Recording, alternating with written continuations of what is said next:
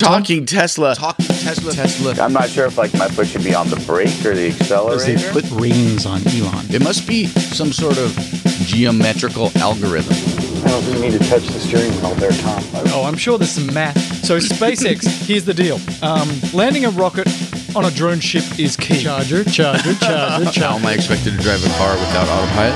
Safely. Charger. You know, I'm not a good parker, Tom. Yeah. I'll be the first to admit it. Just think that this is a car company that is run by super geeks. All the other cars are going to be stupid cars compared to this car. You don't even have to remember that. You've got a Model X.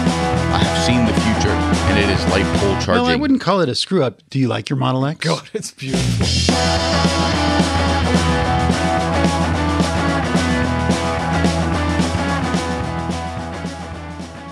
Talking Tesla 185, the show after the earnings show, which wasn't really an earnings show because it was just the four of us kind of rambling on and on and on. But 185, it's the night before Halloween. Robert is dressed like Little Bo Peep. Nobody can see that, but it's really interesting how he decided to pick Little Bo Peep. And Joel is dressed up as Frozone, Yes, which is Frozone. Pretty awesome. Honey, where's my character super suit? From my favorite movie of all time, Batman. So I think that's pretty cool.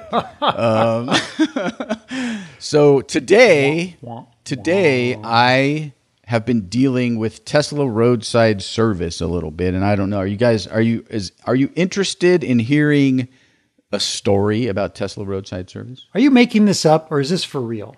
This is 100% accurate. Why would you need Tesla roadside service since you have a beautiful Model 3 that has nothing wrong with it? I heard EVs don't need Service, maintenance. Yeah. That's true, and the car itself did not need service. But like all of our vehicles, no matter what EV or not EV, they all ride on rubber, and rubber is puncturable. And so I just replaced my tires about 3,000 miles ago at Costco. I did not go to Tesla to get the insulation-filled tires because everything I read about it didn't really matter, and Tesla charged probably an extra $400 more than I ended up paying for the tires. Yes, Robert? You're talking about the tires that have that strip of thick foam behind the tread all the way in the inside that's supposed to make them quieter? That is correct. So the Tesla tires have that foam inside, at least from my understanding. I don't know if it's actually in there or not because I've never seen it. Follow-up question. Please. Do you notice that there is a difference in the noisiness within your vehicle, aside from your own noise? No, I do Oh. not. So I wonder how much of a difference that really makes. I think Sean, For me, it would Yeah. be zero difference. Zero difference, completely zero difference. Now, somebody else, and the first couple of weeks, I was really trying to be like, does it sound different? Does it if it sounds different and it's louder, it doesn't matter. I'll tell you that right now. So it's not a thing. Now, I have been told from Mark at RPM Tesla that all I have to do is bring my car down there and he's going to add additional sound deadening in the wheel wells that RPM Tesla makes. Oh, nice. But I haven't had a chance to go down there due to the fact that I don't know if you guys have been watching the news or anything like that, but so many people are dying from coronavirus and getting sick. It's really bad. So I figured on the list of priorities, that's pretty low. A, I'm not driving the car, and B, I love Mark to death, but I don't want to expose him and I don't want to expose myself for something kind of unnecessary. So at some point that will happen. But we digress as we always do on this show. So I got a flat tire last night as I was driving with my son, and I managed to make it to the Costco Tire Center because I was like, I know I have roadside warranty, and I know I only have 3,000 miles on these things. What I will tell you is while I was driving down the street, I could hear the air exiting that tire from inside the car, and it was a weird little thing. It was like a razor blade looking thing, so a thin piece of metal embedded in the tire, so very dangerous. Anywho, so I got there today, but it turns out Costco doesn't stock this tire. So I have to special order this tire. And they thought maybe it would come today, and if it didn't come today, it would be 3 to 5 days. And I was like, wow, that's a long time, but I tried. So I left it there last night. Heard from them this morning. It's not going to be there for 3 to 5 days. So I decided to call Tesla roadside service. Yes, Joel? When we get into the interesting part, Oh, Wow, that is painful. And very correct. So I called Tesla Roadside Service to get a loaner tire. okay.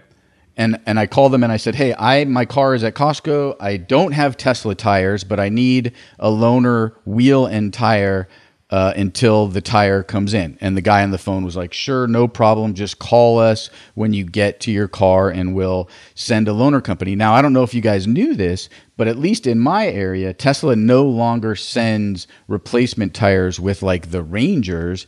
They use local tow companies, have a stock of their tires and wheels that they just bring to you, which is different than when this happened to me 2 years ago on my way to Las Vegas. They just brought me a tire and all was good. And I was like, I need it for 5 days. And they were like, sure, no problem. Yes, pretty Robert. good. when this happened like 3 years ago to me out in Agoura, some like AAA tow truck just showed up and they had a Tesla tire and the wheel was all painted with ugly red. It was all beat to hell. And they just put that on my car and they somehow got the deflated tire all the way back to the, I don't know which service center, the Centinela Service Center in Los Angeles, like whatever, 40 miles away. They got the tire back to them like the same day. It was kind of crazy. They drove it back to them. But since I wasn't getting Tesla to replace my tire, this is where the problem came in. So then I opened up the app on my way over there on the public bus, and I said, I started clicking, I need a wheel. I don't have Tesla tires. I don't need a tow. I just need a replacement wheel.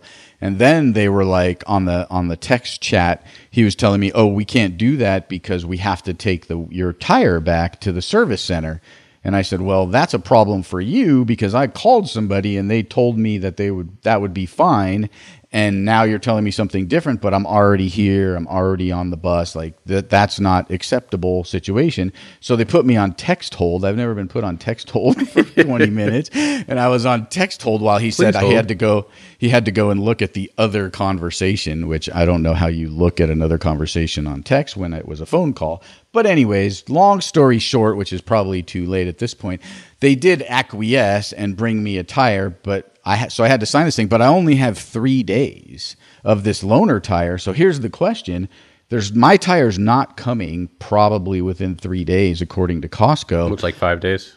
So what am I supposed to do? Do I just, and I signed the thing and it says, if you keep this tire for more than 3 days, we're going to charge you the full price of the wheel, which a painted red Tesla wheel should be worth about $8 or $9, I think, at this point. I don't know. But the real question, I guess, is like, is Tesla eventually going to acquiesce, even though, like, I had to do it because I needed my car for these 3 days, so I didn't have any choice. But my option now is to be like, okay, you can come get your tire in 3 days in the Costco parking lot and put the flat tire back on. Like, what am I supposed to do, Robert?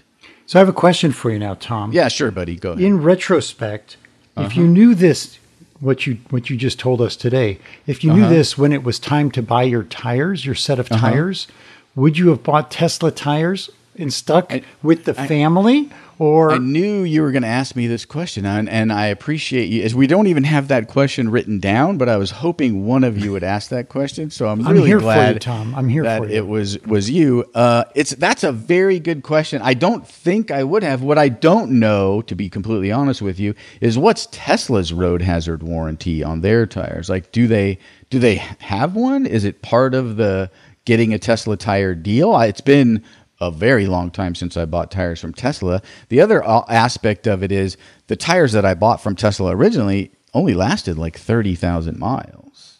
Well, that's not my experience. I drove a set of Tesla tires on my first Model S, 51,000 miles until the belts were exposed, and I didn't realize it. We had talked about this. Yeah. The Model S wears their rear tires differentially. They wear more on the inside than on the outside. Right. I remember that. And I didn't even realize it. And I had driven until I had literally separated the belt from the sidewall. And that's why it deflated On the inside of the so tire? quickly. That's Yep. because you didn't see it. Yeah, I were couldn't those see the like they're slightly oversized in the back, or were No, yours it wasn't just the even offsets. Steven? Okay, yeah, the offset ones. Yeah, Goodyear Eagles, and they lasted me like 51,000. And when I went to get my tires replaced, I got like applause from people at the service center. They were like, these are your original tires. And I said, yes. They gave me applause. They said, we have never seen anyone drive. And since then, we had talked about it on the show. Is your name on the wall too? No, but I came back with a spray can. Then we had this talk on the show, and other people sent us emails and communications, which obviously we don't pay attention to anymore. And they, at the time, it said they had driven yet further, like another 5,000 miles further than I do. But it was. But we're talking about my tires and me. Oh, right. Robert. This was your story. I forgot. Tom, the 30,000 tires that you miles. got from Costco, they were what, Yeah. like 400 less? You said or so. The tires that Tesla came with were the Continentals. I switched to the Michelin Primacy, I think is what they are. I don't know exactly. I apologize for that. I can get the information if you guys No, that's not want to know. Please. They were about $285 per tire at Costco, and I believe Tesla was about $100 more at the time for the Model 3 tire. And it was going to be the same tire. So I was getting myself into a tire that was basically, I knew was only 30,000 miles, which, I don't drive like Robert. I'm a normal driving person. I don't drive crazy. I don't drive fast. Like, I just felt 30,000 miles. I also didn't drive them till they were threadbare either. So I don't know if your last 10,000 miles were the most dangerous 10,000 miles you ever drove. But from what you're telling us, Robert, my guess is it was pretty dangerous for you to be driving at least the 5,000 of those miles, right? Like the Abraham Lincoln Pennyhead, whatever that whole deal is. Yeah. Oh, no, I did that. That was all good. It's just I never got my head on the very inside. Right. Yeah, I drove my first set of Model S tires like 42,000, something like that. Yeah, there you go. And then I just replaced them right before wintertime. But I was sort of afraid it was going to be like the 15,000 or 20,000 that people had. But they did really well. But right towards the end, then they started to go. Like it seemed like quicker. And that's when it was like time to go. But I too got the replacement tire. They actually took my car to in Massachusetts, like the local repair center for Tesla, and then replaced my tire in probably a half hour or so. And then I was on a trip to DC from Boston and ran over right in Boston, right next to the Tesla, the dealership or the repair place, and they replaced it within a half hour. So that was good. But I know I paid more, but it was super convenient. The question though is if you could, would you want to have a spare tire in your car at all times? And I think that's that's a good question. I think at this particular moment, I say the answer is yes, but and if I can imagine if I was in the middle of nowhere, like if I was in the middle of the 5 and who knows, an hour in between towns, that would have been probably a pretty major bummer. I don't know what in that situation, but I do carry the pump thing in my car, the auto pump that you plug into your phone 12-volt jack with the juice in it, the goop. And I don't have the Tesla one, but I have the one I took out of my daughter's Volt when it got totaled, because the Volt comes with one because it also doesn't have a spare. Did you use it? I heard that those. No, Robert, you had a question. Sorry, I was going to ask him. I've got the. I think I might have actually bought the Tesla pump before I realized that you could buy one on Amazon for $10 less, and I've got a can of the green goo that you put in, and I actually had used that on that same leaky tire that was separating from the sidewall, because I had an episode where I thought maybe I had a nail in it, or I wasn't sure where. I had looked at it and I didn't see anything, and I was like, I don't know why it went low, but I'll put this in, and it wasn't effective, because when I got off the freeway, I started putting this in. It just started leaking out the center of the tire, the inside wall of it. I was like, what the hell? Why is all this white gooey stuff pouring out of my tire? Yeah, and I don't know how that stuff works, and I don't know, like, do you put that in? Do I pull the metal thing out? Because I couldn't have gotten the metal thing out of the tire for sure. That thing was, like, all the way flush with the treads, so it was in there. It was an interesting piece of metal. I'm not exactly sure how it was standing upright, to be honest with you. It was like a razor blade, literally. That's what it looked like, but it's about 3 inches wide, and I have no idea how long it is.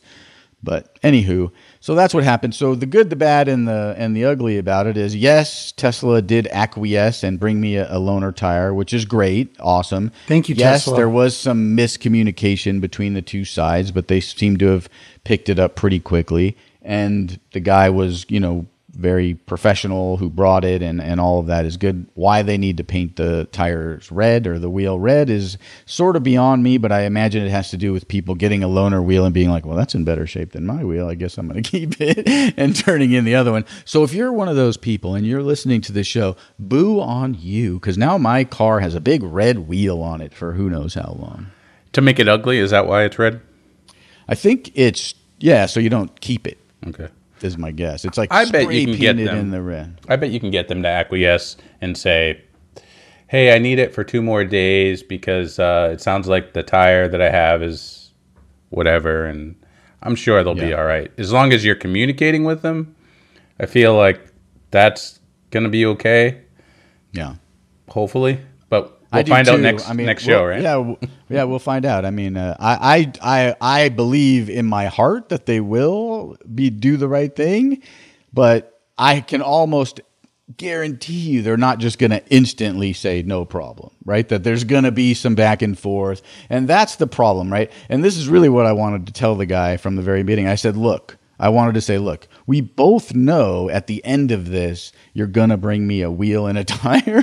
So just bring me a wheel and a tire. Let's not even have the idea that you're not going to do it go through my head, right? Like, what is the benefit to that? And I get it. I'm not buying their tire. They're not in the business of spending all of this money on something like that. But I'm in the business of spending a little bit more on their vehicle and expect a little bit more service. And this is for sure a first world problem. And I totally get that aspect of it. Did you say, do you know who I am?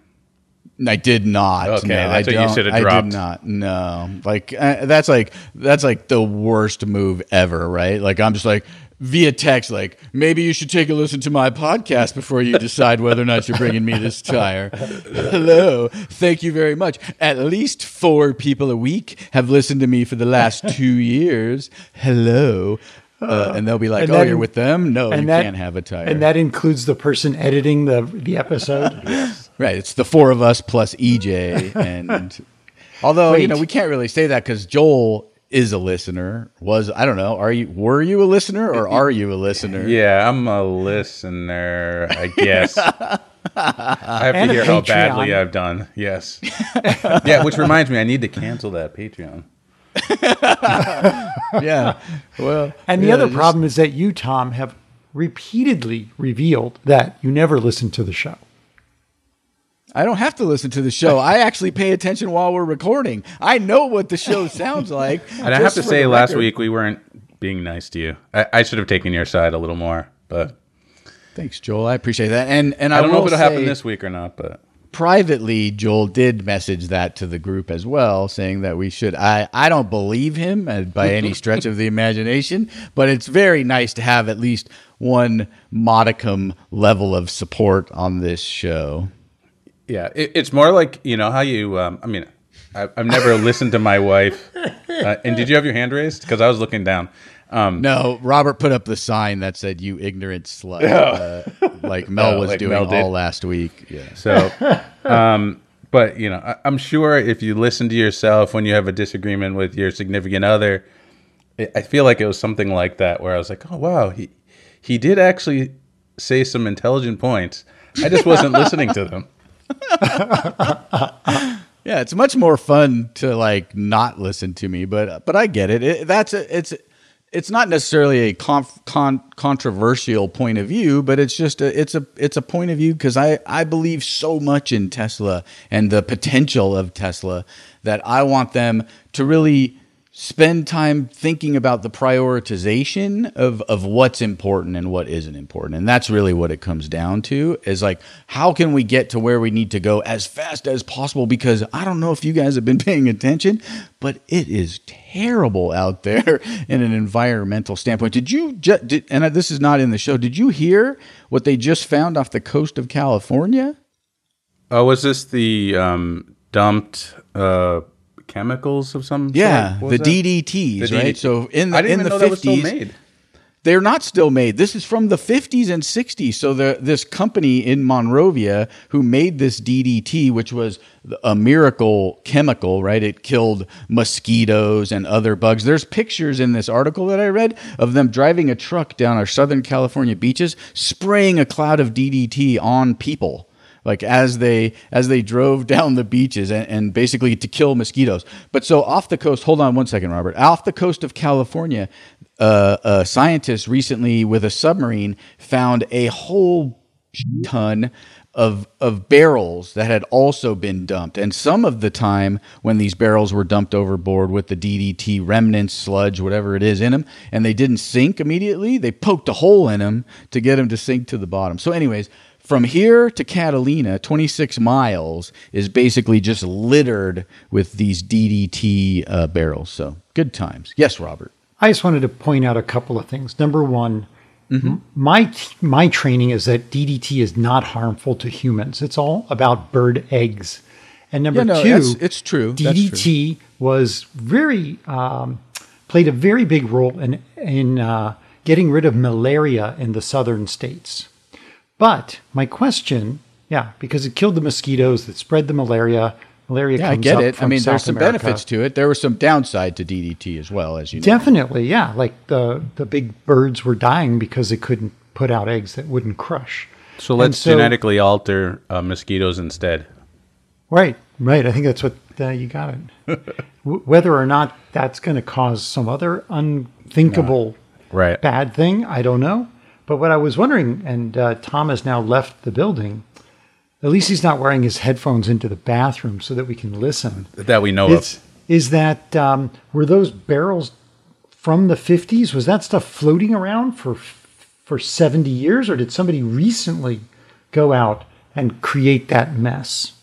No, it's been around for a long time. Okay. These are old barrels from a company, I believe they were located in Monrovia. But anyways, we Where's digress Monrovia again for and those folks that aren't California-centric? where It's in the is industrial Monrovia? arm of Los Angeles, kind of Okay. southeast Los Angeles. Because there's a company called Monrovia, too, I believe.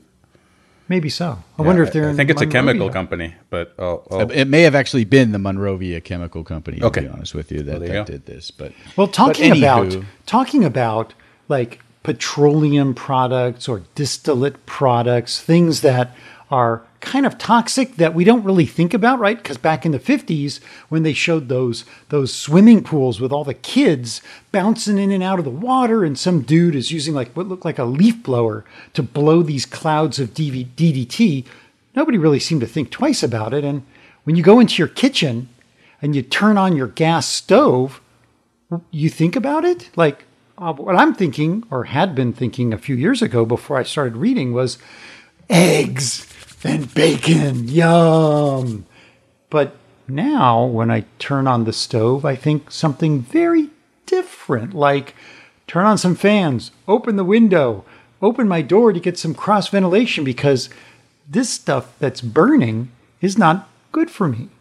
And so we have an article here from The Atlantic called Kill Your Gas Stove. And there are some articles that it refers to, and I think maybe, Joel, you might have... Oh, you threw in something a second. yeah, about just electrifying the home. your house, which is kind of goes hand in hand with that. But So the bottom line is, since we're going to try and do this show in under 3.5 hours, is that natural gas, methane, is bad for you. If you are trying to get a very large rocket up into space, methane can be useful. And if you're on Mars and you want to get back to the United States or the Earth or the moon, then methane is useful. But in your home, burning it at your stove with probably less than ideal ventilation is harmful. And so in this article, they talk about how it's not only bad for the environment, but bad for you. They talk about the degree and the frequency of childhood asthma in homes that use natural gas-fired appliances. So stove, water heater. A lot of places have water heaters indoors, not in some little like shed on the outside wall of the house, and your gas dryer. And people go, oh, well, but it's vented. not so well. And so the amount of incompletely burned methane, so when you incompletely burn methane and other fuels, you end up with something called carbon monoxide. And everybody says, oh, well, I've got a carbon monoxide detector in my house. The reality is that thing only fires when the carbon monoxide levels are like very high, lethal or damaging, but it doesn't take into effect the chronic exposure, as well as nitrous oxides and other gases and other chemicals that come. Because when you turn on that tap of natural gas, it's not pure natural gas. There's other stuff in there. And the company that's supplying that, they're not giving you like a report, oh, how pure is your natural gas? Like when you want to drink pure water and you go to the special filter at the store, or you buy the bottles or what have you. So this story talks about a family as a highlight. I know it's only one story, and there's millions of houses with natural gas, but they talk about how this family moved into an all-electric house, and it was in the same part of town, and her son, this woman's son's asthma just disappeared. And then they talk about another study of children living in homes with natural gas appliances and how much their asthma worsened because of the natural gas being burned. There's a survey they highlight that took place in Baltimore where they looked at the quantity of nitrous oxide in the houses, and basically the houses that burn natural gas appliances, one second, Tom, had 50% to 400% higher concentrations of nitrous oxide than homes with electric stoves, and those levels would be considered illegal if you were outdoors and exposed to them. Yes, Tom. Now the point just above that, though, talks about in Baltimore as well, but that was saying like 14. Is this in the 14% of the gas homes that are using those stoves for heating, or only for cooking? Yeah, so in like, some that's where places, it's a little bit confusing, because I understand like some people use their stoves for heat, which is exactly not normal. True, but they do it for a and lot that's of what they're reasons, talking about. like financial reasons. So that's a problem, obviously. Yeah, you live in a place and the heater that's in the wall doesn't work very well, but it's butt-ass cold outside. Like, I just saw a picture of or maybe social stories, though, right? Right. So maybe it's an apartment and the landlord's keeping the apartment too cold, and so they use the heat from the oven which is not good, obviously. Well, that's crazy, because I have asthma. My son has asthma. And we have a gas stove, and I guess a gas water heater. Yeah. So for how much longer do you believe you'll have a gas stove? Do you think this article conversation will change your mind, or who does the cooking in your house? I guess is a better question. I think we share it. Okay. I'd wonder what she would say if she were here right now, but that's what I really wanted to. That's the answer I really want. Yeah, but if your wife really loved you, she would say, Joel, I don't want you exposed to the nitrous oxide and carbon monoxide anymore, so I'll do all the cooking, and you stay away and just eat the food. Well, what's interesting about this study with the dog in that little dog house, otherwise it's going to be bad for your asthma. Well, what's interesting about this study too is in Baltimore and in the DC area, they have rules in the kitchen of having like extra vents to vent out vent out fumes. And in Massachusetts, there's not that rule. Mm-hmm. And I always remember going to my grandmother's house, and they had the pilot stove with the gas, and you'd always have that whatever. You can't really smell methane, but it's a chemical that they put in there that you smell. Right. And it would always have that smell. And so I just wonder, is that something? Yeah, it just makes me think. That's where you got your asthma from. That's where you got your asthma from. You can blame your grandma. Yeah. Well, anyway.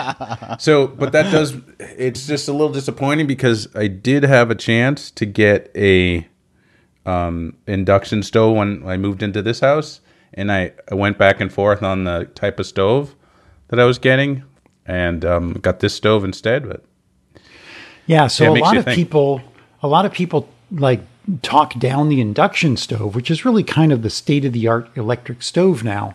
I grew up with the old fashioned electric stove with a coil that would get really hot. Right. Really hot. I burned myself on it once, not realizing that it had been on. Mm-hmm. It wasn't red anymore, but it still was hot as the dickens. And so I learned to cook on those stoves. Does and anybody yes, say that anymore? The Dickens? Yes. Charles Dickens. Okay. Anyway, go ahead. And so I learned to cook on that stove, and I agree that it is much more pleasing to cook on a gas stove. I can adjust the temperature very quickly, and many people argue that if you mandated gas stoves, then we wouldn't be able to stir fry, for example. Electric stoves, if you mandated Yes. electric stoves. Yes. So if everybody had to use electric because that's much healthier, and I'll say one more thing before we close out this article that isn't there, that you would like penalize someone, let's say a Vietnamese or an Asian restaurant that was cooking having to use induction. But they had a really good example of a place called Starry Kitchen, which like 2 weeks ago when I was prepping this show, I asked you about, Tom. Had you ever been to Starry Kitchen? And the answer was, of course. Of course, yeah. Tom is the suburban foodie. And so there is Don't this give that away. brother and sister who started Starry Kitchen in their apartment, and they would serve friends, and then it started growing, and they had like a common area that was just outside their apartment in the apartment complex. But when somebody finally ratted them out for having like a restaurant in their apartment, they went to a place that evidently didn't have the ability to install the kind of vents you need for big stir fry. It creates a lot of smoke. It's a lot of heat. There's a lot of fumes. And so this place didn't have you couldn't put in vents or anything. So they switched to electric, and they managed to create a very popular Asian restaurant and cooked everything on electric. And so it just is about shifting your paradigm. If you don't think you can do it, think about the health of yourself and your family and whoever comes to visit and is living in your home. It is not good for you to have gas-fired appliances, Tom. I've done it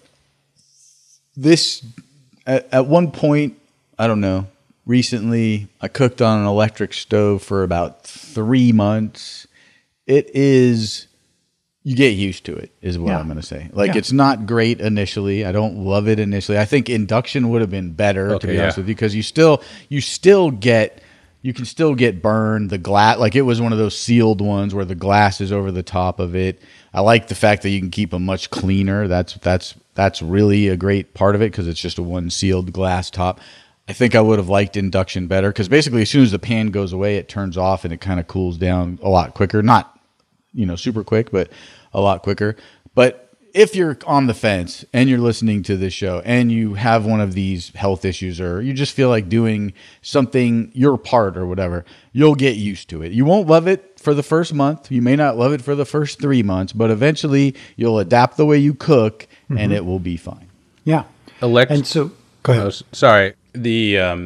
What's interesting about the induction stoves too is from a geeky technology point of view is they're actually more efficient than gas in terms of energy, but they're even more efficient than the coils as well in how they heat the pan. Is they end up heating the pan without wasting heat going into your house, essentially. And they're pretty cool, and they're one of the ways that we can get to converting our houses fully to using just electric overall. Ooh, Yeah. Good segue, Joel. Yeah, thank you. Good segue. All right, Robert, did you want to add something as we move on? Yeah, it ruins your segue, but it was, Okay, we it's did all right. an article about Google pairing up with a university because the Google cars going around everywhere with the camera on it so you could have street view. So a bunch of people said, well, hey, Google, you're going to spend all this money for all these vehicles and you're going to have them going around and around over and over and over. Can we put stuff on your Google vehicles? Can we do research with your Google vehicles? And this was an article I think we did at least 2 years ago where this university put methane sniffers Oh. on the Google vehicles because there were issues where people would say, like, I smell methane in my neighborhood, I smell that natural gas, but where is it coming from? And what they found was there was a pandemic, or maybe it's an epidemic since I can't say it's international, of leaky pipes. There's all kinds of things that happen. There's settling, there's earthquakes, there's all kinds of shifting in the ground, there's rust. These pipes break down. Some of them have been there for decades, like 70 years. And because it was in the 20s, I think, that the English began to change from coal gas to methane. That was like a big time in the 20s and 30s that this shift took place. And those pipes are leaking. So how much of the methane that you pay for is actually getting to you? Or I should say, how much of the methane that's being piped to you actually gets to you? And some people say as much as 40% of that methane is leaking before it even gets to your home. So another reason, because methane is such an amazing global greenhouse warming gas, that... And yet, none of us in this show have an electric stove, correct? You have an electric stove, Robert? I don't. Well, what I was But I happy should. about was that I had an electric. It's electric in the oven and gas on top, and I thought, Yeah, well, okay, well, that makes sense. electric ovens are the best. I mean, way more efficient and way better heating than gas ovens. And But I do drive an electric car, and I want to explore electrifying my home. you should get an induction burner, a single induction burner. Yeah, you can actually get an induction cooktop, so it could sit on top of your countertop, or I guess I could convert the stove top to that as well. I'd have to look into that. Maybe a little. I've not had luck with taking apart things lately, like my wife's computer. Maybe sometime I will. But we also have an article about what does it take to electrify everything in your home, and I'm hoping we can give put a read-only link to this to our show notes in the show notes. I guess that's what it's called. It would be nice. People could see some of these things, and maybe sometime we could have them contribute. Since Mel is here, he can't say no. So this was a Green Tech Media article about what it takes to really convert your home fully to electric. So, maybe I start out with my stove and I start out with solar. And so this followed the story of, I think his name's Justin Guay. And I follow him on Twitter. He's actually a good follow. He's sort of part of what people are calling energy Twitter.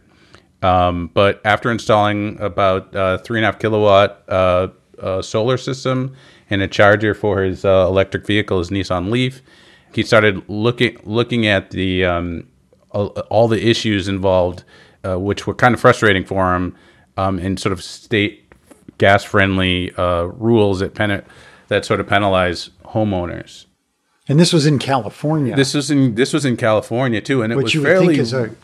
Yeah. You would think that's like a progressive state that would hopefully. But the biggest issue for him, or it seemed like in this article, one of the biggest issue was that he didn't have a big enough panel initially attached to his house. He had like 100, whatever they call it, 100-watt panel. Yep. Is it watt? 100-watt panel or whatever the number 100 is. amps.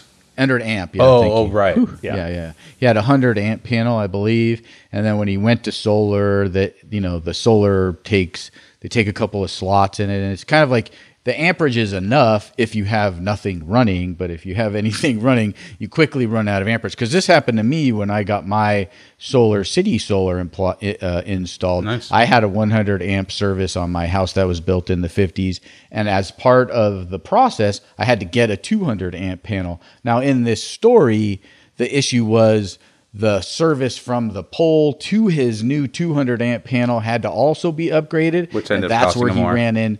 That's where he ran into the bigger issue. And they had to change the lines to my panel, but it wasn't like there was no like regulatory issue to be able to do it. Like the juice was already there. They just needed to upgrade the size of the lines that went to my panel. I had a similar experience when I was living in Culver City, in that we put on solar I put on a charger for the Tesla. I wanted it to be the big one, the 80 amps. So I wanted 100 amps to go to that panel. The house already had, when we had first bought it, a upgraded panel. It went to 200 amps. But then you need space within the panel for circuit breakers. And so then they had to start jockeying and get these super thin circuit breakers, and they became really expensive. And I said, well, why not just put a bigger panel? They go, well, the next panel is a 400 amp panel. Oh, no, sorry, that's an industrial panel. You need to have a special permit for that, as if I'm going to start arc welding, all of my neighbors, whatever. And then I said, well, but I wanted to go electric heater, electric water heater, electric stove. Oh, well, that's going to cost more. Then they said, yes, the Southern California Electric has to come and rerun the pole wires and upgrade the pole wires. And it just became similar. This story reminded me of that. It just started snowballing. And in the end, when I finally had somebody come out from Edison to we're going to check and see where we can drop new lines and all this stuff, he's like, you don't need to do that. The poles can handle it. The wires coming to the house can handle it. I was like, really? Are you sure? And I'm like throwing all of my whatever know-how at him. And he's like, no, it's fine. It's fine. He's just dodging your know-how. I've never seen anybody dodging. Well, look at all that Rosenblum know-how. It's coming from every I'm bringing direction. the talking Tesla to the issue. And so it turns out it's just like confusion and hearsay and paradigm shift, Right. But when we're building new houses, if we would just make them all electric from one end to the other with a charger and everything, solar on the roof, a battery on the wall, we need to do that tomorrow, yesterday, last year. Is that for all new houses now in California, that they all have to have some solar on them? They have to be wired for it. I believe is what it has to have. They have to have the capability to easily add photovoltaic to them. I believe that's true for large residential places. I don't know what the size is, and for large commercial places. But there's always ways to get around all that, Joel. If you're doing a remodel, and in California we do a lot of remodels where you leave one 2x4 standing and you basically are remodeling your home. They do that around here too. Yeah, because it also helps with your property taxes. Yeah, and where I live, there's flood zone type issues, and so you can't get certain loans if it's a new house built in the flood zone. But what they end up doing is they leave everything up but the chimney, and so they say it's a renovation, and then one night the whatever it is, the PM comes in, pushes over the chimney, and they say, oh, the wind did it, and then they just redo the whole house. That's how it works around here. So that's not. You probably shouldn't have shared that information with us. But let's go. I'm not doing it to this article. So I mean, the point I think with the electric is it's a good story to look at if you're considering doing some of this, and it's getting easier for sure. I thought it was fairly easy for me to add, and my neighbor to add some of this to their house. And honestly, after reading about, I'm going to read more about the first article that we did and try to get myself to figuring how we can get to a more electric home. For sure. Yeah, and if you're out there and you're listening and you're thinking about remodeling or upgrading your electrical, you're probably, if you're gonna put in a charger, because we ran into even issues once I got my Tesla chargers, we ran into even with the 200 amp, we're running out of space in that thing. So you can run out of it pretty quickly. I think my stove, my double electric oven took like a 50 amp breaker, and then I have an 80 amp breaker on the two chargers. They're splitting an 80 amp breaker. So that alone, just those two things, 130 of the 200 amps. So it goes relatively quickly. Now the rest of your stuff in your house doesn't really draw as much, but if you were to throw an electric heater, an electric stove, and maybe some water on demand, any of that stuff. So 200 is starting to feel in some cases like kind of the minimum for an electrified home in the United States anyways. Tom, do you feel like now that you have well, I mean, you've had it for a couple of years now, but 2 electric cars, do you feel like they're a little cheaper to own than the gas cars that you had previously? Yeah, I mean, for sure they are. I mean, especially like my I don't get my cars serviced. I mean, that just doesn't happen. The only service that, like, I can't even imagine the service that the cars would possibly need. So I think for sure my electric cars are cheaper. Why do you ask, Joel? I don't know. Is it because of this Consumer Reports It's article? because of Consumer Reports, exactly. They may not know anything about autopilot, Boom. but they do know about the cost of electric vehicles. And so here is a article that says a battery electric car is less expensive than a gas-powered car. They kind of fudge when it comes to like the combo hybrid cars that you pump gas into depending on how much you drive. But we're just going to stick to the clean EVs versus the dirty ICE cars. And so they say that most popular EVs on the market under $50,000 are typically, get this, $6,000 to $10,000 less expensive to run than the best gas-powered vehicles in their class. That's pretty considerable. So all this what are time, the most popular EVs under $50,000? Is the Model 3 considered part of that? I think it probably is because it's available under $50,000. Well, $50,000 minus $5, and that is definitely a majority of the market of EVs. They said that the Model 3, the best-selling EV on the market, delivered the biggest savings of at least $15,000 compared to both the BMW 330i and the Audi A4. And is this just on maintenance? Like, did they factor in the cost of insurance? Because I feel like the cost of insurance on an EV is a little bit higher in some cases, depending on who you are and maybe your driving record, because the cars are just themselves more expensive. But I don't know if that was a factor. I can't remember if that was a factor in this article, and if it was just about maintenance, brakes, and stuff like that. Fuel. And I wanted to ask you, gentlemen, how many miles do you have, Joel, on your Model S? It's about 62. And how many times have you had your brakes replaced? Let's see. 1, carry the 3, 0. Zero. I knew you were going. You were scaring me for a second there. And Robert, how many miles do you have in your car or your my Model car, 3, your old car, I guess? Yeah, the old car I can look up right now. Have you ever paid for brakes on a Tesla, Robert? I guess is a better question. No. So you guys have had 2 or 4 together, right? Correct. At least. Or Robert, you had more. I've had 3 S&3 Teslas. S and 3 for me, and Robert's had 2 S's and a 3. Yeah, so the original S is just over 100,000 miles, never had the brakes changed. And I think when it was in the 90,000 mile range, it still had like 30% of the pads left. And that, definitely, you're not going to be paying for brakes.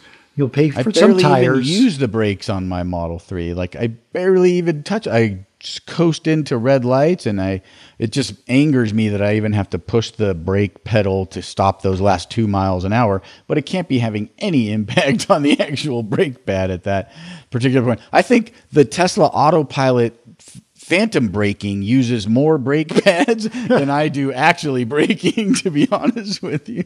That's a great point. I like that. Well, they also note that used electric vehicles, battery electric vehicles without a gas port are you're saving money because you're buying a used car, and the expense of maintaining a car goes up over the years, right? So in the first 3 to 5 years, the expenses of any car, gas or electric, are lower than they will be in the next 5 years. So if you're going to buy a used electric vehicle that is 3 years old or 5 years old versus an internal combustion engine car, the likelihood is that you're going to save even more on maintenance and fuel, because as the ICE car gets older, it needs more and more and more upkeep, and it's going to use more and more fuel because it becomes less efficient as the engine starts to wear out. I think as Drew Baglino said, Teslas right now are competitive with gas cars in their class. But I've seen even police agencies, police departments picking Model 3s and performance Model 3s and saying that they're going to still save money based upon gas and maintenance. And there was some ridiculous stat. Is that when you were in Dubai? I think it was on tires. Is that when you were in Dubai? Because they also have Lamborghinis and Countach. No. Model 3s. There's one in Rhode Island. There's one in, I believe, in Ohio. There's like about 3 that all did it fairly recently and came up with just the amount of maintenance that they're doing on their police cars. They know what it is. It's very regular and very well understood. And in one case, they got a performance Model 3 knowing that they still would make their money on it or save money on it, I guess. So, and I think it's only going to get better. So that's the good news there. Maybe it's a Tesla for you, or maybe it's another car, but it's just amazing how little you worry about maintenance issues on a Tesla or even on other electric cars for sure.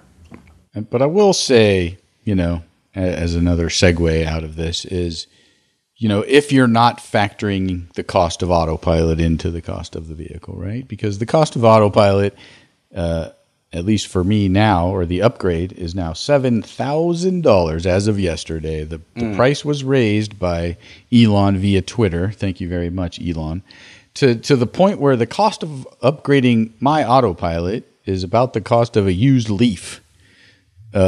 Which is a weird thing to compare it to, but it's $7,000 now to upgrade autopilot. You want to know what has 2 thumbs and will now never have autopilot? This guy. There's no way I will ever pay $7,000 for autopilot. It just won't. It will not happen. Especially since I have a very early version of enhanced autopilot that has pretty much everything except driving on the streets, so I can get on the freeway and drive perfectly fine unless of phantom braking, which happens very, very rarely. I don't know. I don't know what you guys think. I don't really, when we talked about this early on, this theoretical, we're going to keep raising the price of autopilot. We're going to keep raising the price. I'm starting to think that this is a terrible idea. Well, there was an article to continue to raise the price of autopilot. There's an article I put down in the autonomous driving section where Fred Lambert has this same, he posts the same question. In fact, he relates Tesla's autopilot pricing and pricing, I should say, threats, that's my word, to a Kickstarter campaign where they say, hey, we have this amazing gadget that's going to miraculously change your life, but we haven't actually made it yet. Give us $500 and we'll give you the first ones that come out. That's a perfectly good point, dude, because here's the other part about it. They continue to raise the price on something that still isn't 100%. It's never been 100%. It's never been complete. So all of these promises of what autopilot was going to cost literally have never, ever, ever once come to fruition, right? It was autopilot is this much money and that's what you're going to pay for it. And now that doesn't exist, right? It never existed for the people who paid for that. Now, sure, maybe they're going to do some upgrading. Certain cars are going to get upgrades based on the fact that they had already paid for it, but that doesn't travel with the car. So if those people are with the owner, so if they sell those cars, at least not through upgrade Tesla, it's a question as to whether it will travel. If I buy your car, Tom, for example, or one of your cars, it'll stay with the car. But it won't stay. I will then have to buy it again. Oh, I get you. Although you're right, there is some question as to whether or not they're going to actually turn it off for that person, which is even the worst possible thing you could do. If they started doing that, I will tell you this. I will literally talk about it on every single episode of this show. The first person who sells their car and they get autopilot, they've paid for autopilot that never worked, and then it gets turned off for the next person to be able to buy that. I'm telling you guys, you will be like, can you please stop talking about this? And I will be like, no, I cannot. I have Please, to Robert. excuse myself and go get some of my Tums, because all I can think about is my second Model S that I bought and paid for autopilot and full self-driving. I paid the full $8,000 amount, and then the car was in an accident. It was totaled. And now what? I bought something that I never got, or at least I didn't get the majority of it. Right. And I asked Tesla, I said, well, hey, what happens now? And they're like, well, I don't know. And then I got a message. Did they say it like that? Yeah. I don't know. Like that? Oh, Come on. And then I got a not really message their fault. I think it's through the for Tesla you, dude. app. Go ahead. Finish. No, I'm sorry. I was just talking over you. You were. Exactly. And then I looked into my inbox. Because my second Model S is still on my account. It just says, what does it say? It says, Do you know where? select vehicle. We'll tell you where it is. It says offline.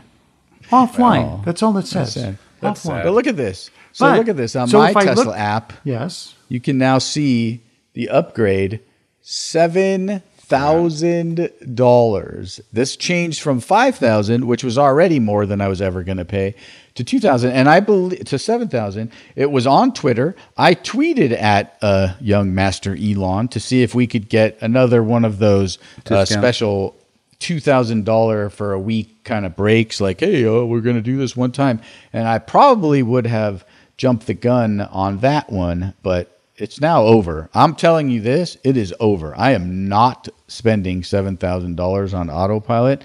I don't care what that thing does.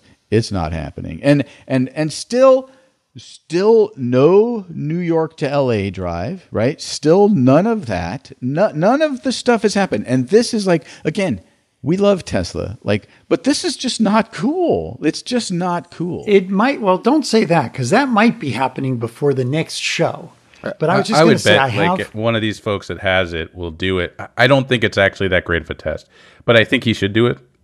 But yeah, I agree with you.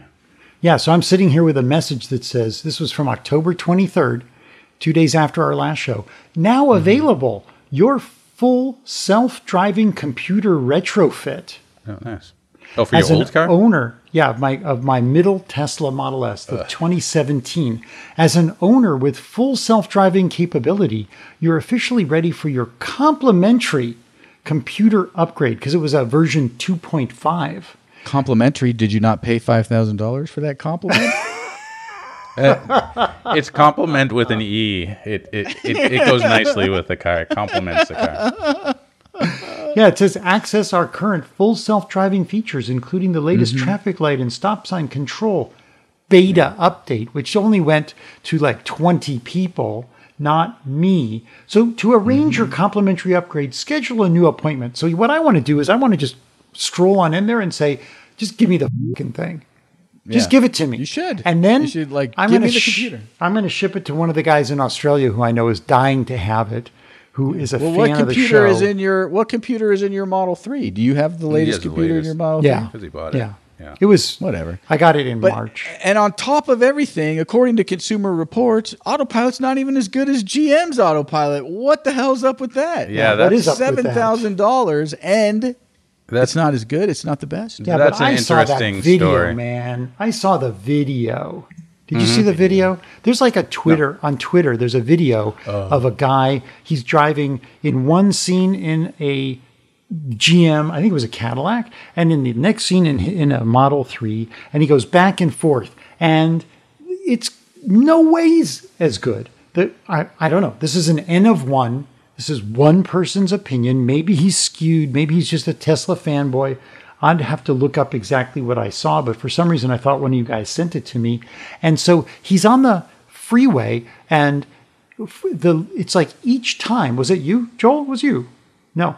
each time the car has to like change lanes. He had to change the lanes. Then when he changed the lanes and he puts it in autopilot or whatever it's called, Magic Pilot, the car starts going back and forth, side to side, and Super Cruise until it finds its place in the lane. So it's like it has to learn its spot each time it changes.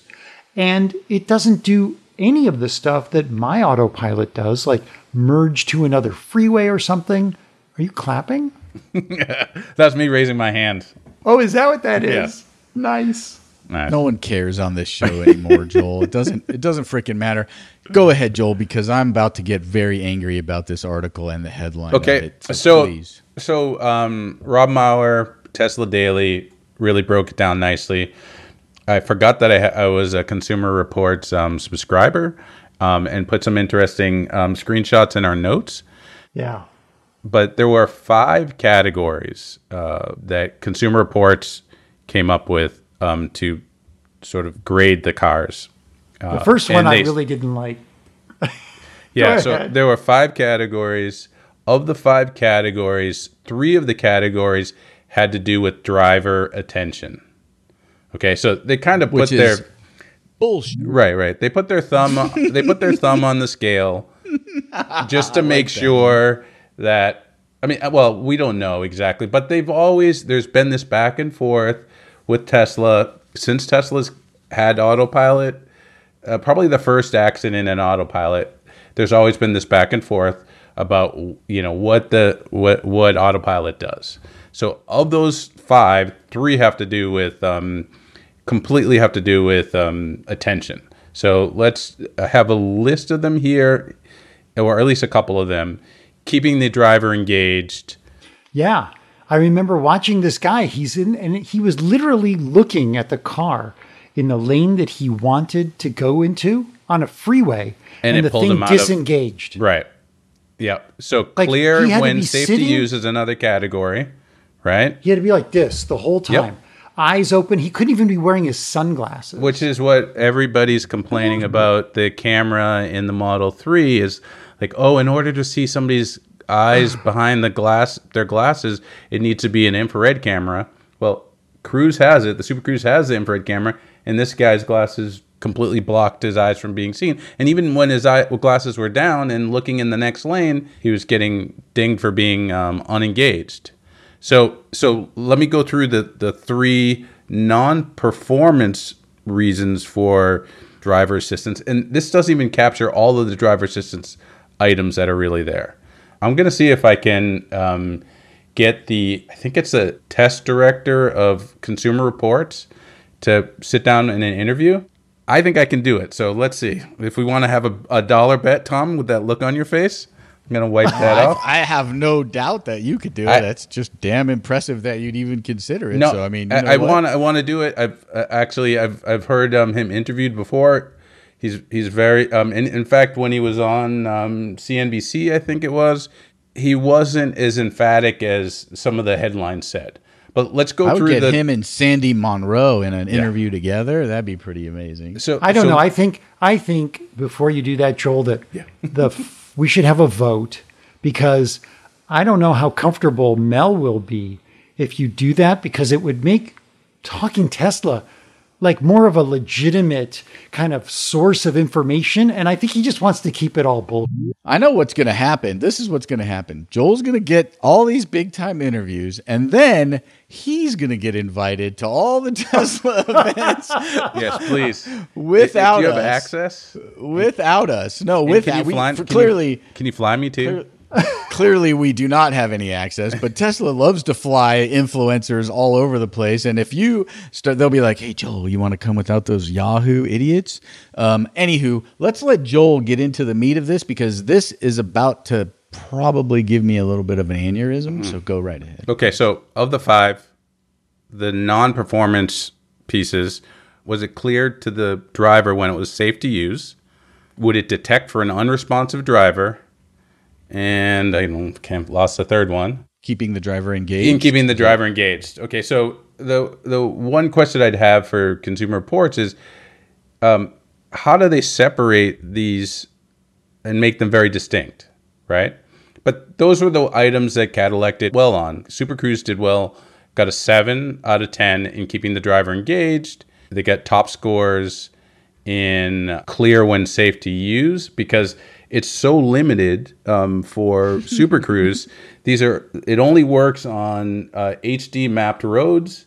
You can't use it in many scenarios. Yeah, no streets, just highways and byways, or whatever. And how well does it work in the highways and byways? But yeah, I got to interrupt you, Joel. Yep, sure. The reason that it did shitty, right? The reason that it did awesome in these other categories is because it did completely in the only category that matters, which is how does it freaking work? Right. So like if something that you put out there doesn't work for you better damn well make sure the driver is engaged and paying attention, as opposed to Tesla, which got a 9 out of 10 in capabilities and performance. And I'll be honest with you, you shouldn't, but I do all the time stop paying attention because I freaking trust the thing on the freeway because it freaking works. Yeah. So it's like 6 of one, half dozen of the other. If you make a shitty product, you better make sure people are engaged. If you make a good product, people can be less engaged. It makes complete sense to me why this happened. And ease of use, it also got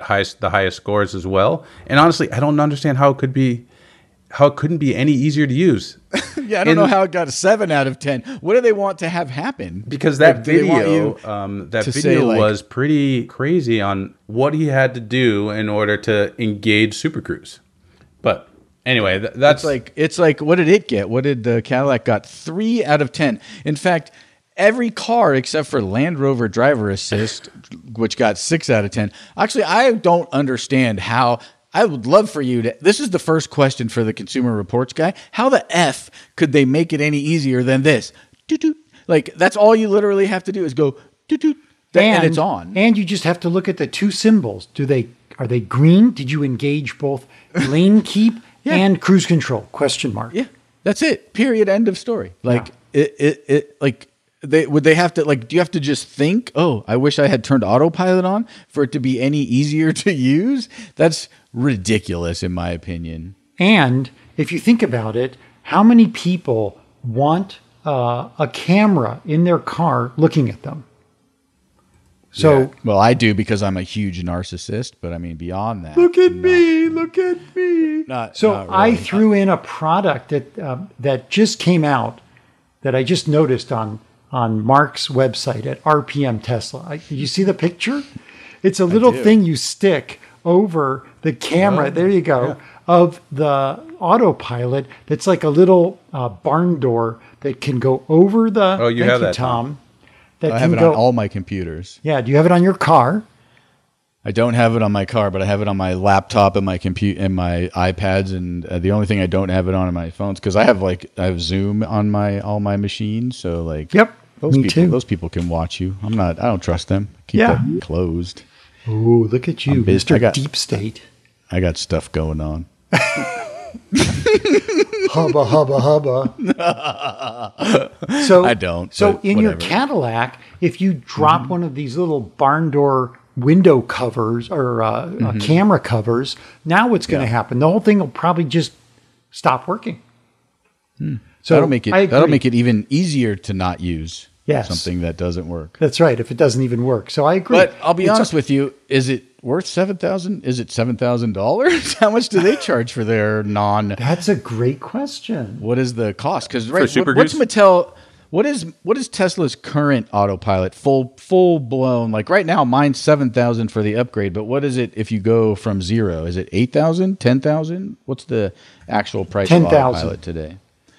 Ridiculous. $10,000 for. I'm going to say this again. For something that does not currently work. It works. But would you pay that if it did work? Like let's say it worked. I personally wouldn't. Right. If it was like backseat autonomous. Yes. Because that's what we were promised, right? Yes. What if it was backseat autonomous? What if it was? Yes, I see it.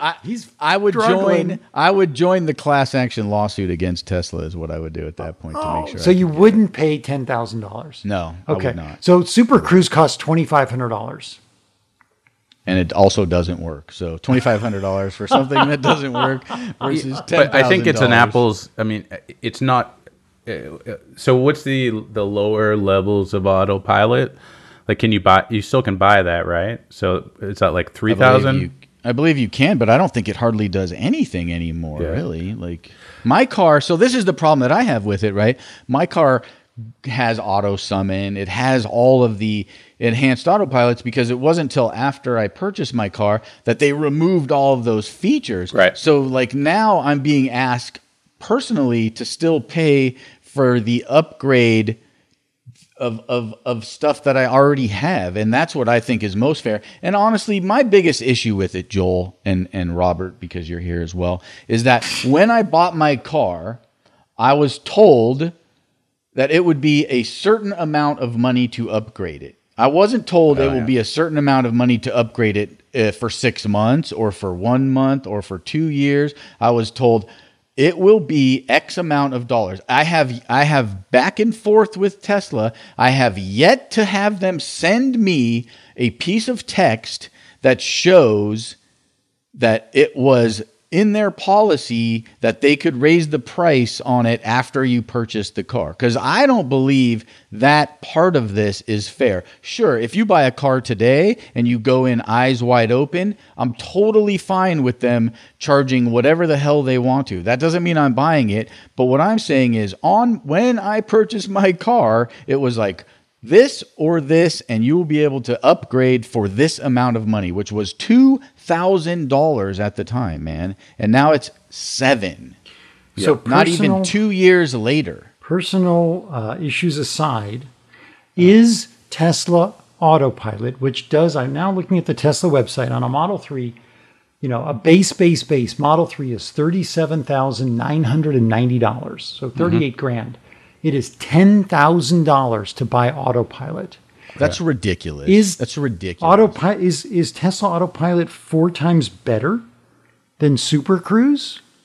Is it probably worth 10 it? times better? But what does that have to do with anything? Right. I don't know. I'm just thinking about the people who are considering buying a Tesla right now, and they say, I have 2 people who've asked me, "Should I buy the Autopilot?" I say, "Well, it depends on what you're going to do with it." So I interviewed last week or last weekend Kim Piquet, and that also was a great show. What podcast was that you interviewed Kim? It's part of the Talking Tesla family of networks or something like that.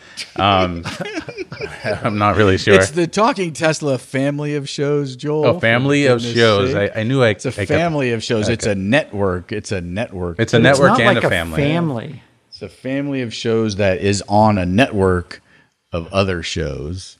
So the one question that I didn't ask on air, as they say, but I did ask her, was if she hadn't bought Autopilot after having this experience that she's had driving around in Rhode Island, testing out the car, would she pay the $10,000 for Autopilot today or full self-driving? I think she got it for about $5,000 or so, and she said most definitely. And I asked somebody else who I was going to interview as well, Brandon E, like 913. I asked him as well because we were going to interview him as well, and he said yes, he would definitely pay for it after his experience. So my question for them and anyone else is, would you pay for it twice? Or would you pay for it 3 times? Because that's a good point, right? So what if you paid $10,000 for it today in your 2020 Model 3? Mm-hmm. And let's say 2 years from now, it still didn't work fully. It wasn't full self-driving. The cost, the price of the name of the product is FSD. FSD, full self-driving, doesn't do that. I'm sorry, you can roll your eyes all you want, but it doesn't do that. It does a lot of great things, but it doesn't do what it's called. It's like, I'm buying Coca-Cola, but I get a Diet Coke. Like, it's not the same product. When you go to Quality Inn, is it really a quality hotel? No, but I feel pissed off about that too, Joel. What do you want me to tell you? Hey, it's the only marketing that he can do. I mean, I think the title of the I didn't see Electrek's podcast today, or they have a YouTube channel as well. Definitely a lot of titles this week were very curt and very, very sharp. And this one about a Kickstarter for model for the autopilot is one of those. But in reality, Tom, we knew that this was a Kickstarter. Tesla's been a Kickstarter in some ways, starting from expensive cars, going down to less expensive. Autopilot, you knew you were buying, when Mel was buying it, for example, he knew that he was buying the future. He wasn't buying now, and he wasn't buying when he bought it in his first car and his second car. But he knew he was taking a chance. Did you actually think you were taking a chance, Robert or Joel? Did either one of you actually, like, here's my take on this, right? Like, maybe the first time, right? You thought it was not going to come, or maybe you made assumptions that they were going to transfer it to whatever car you had. Like, at some point you were going to get how about this? You felt the first time you bought it, at some point you were going to get what you freaking paid for. How about that? Let's just baseline it right there. Okay. And then, like, okay, fool me once, shame on me, whatever. Like, fool me twice. That I don't. No. Yeah, it's the other way around. That's it. I know. Fool me I understand okay. that. Yeah. Fool me once, shame on you. Fool me twice. But it's like, at some point, like, shouldn't Tesla, I will say this, shouldn't Tesla really take a step back and think about what they are doing to the people who have supported them, who have put their money on the line? It's not like there's some magical new cost to develop this software/hardware that they didn't think was going to happen when they thought they were going down this path of full self-driving. First, it was like, oh, the cars are currently capable of doing full self-driving. They won't need a new computer. And then it's like, it turns out they will need a new computer. He knew he needed a new computer the whole time. I wasn't on the show because I would have, every time you said that, I was like, it's obvious. It's completely obvious. But that's another perfect example, dude. Like, then he was a snake oil salesman about this very specific aspect of selling the car. Well, so should Tesla? And I think it was Raj that asked the question for the shareholders meeting about allowing. I think it was Raj, or maybe it was Rob Maurer asked at the shareholders meeting that it be transferable. I completely agree, and I think that every Tesla fan should tweet at Elon and say, "Hey, we've been supporting Tesla. This should be something that should be transferable." They do. He doesn't care. He doesn't listen via Twitter, anyways. No, he doesn't listen. I think I've seen him sort of say, "Okay, I give in to a couple things." I don't know if he will on this. Right now, the reason why FSD is coming out, and right now why the price went up is they want to make sure that they make their goal this quarter, but so that they can realize some of the R&D deposits, right?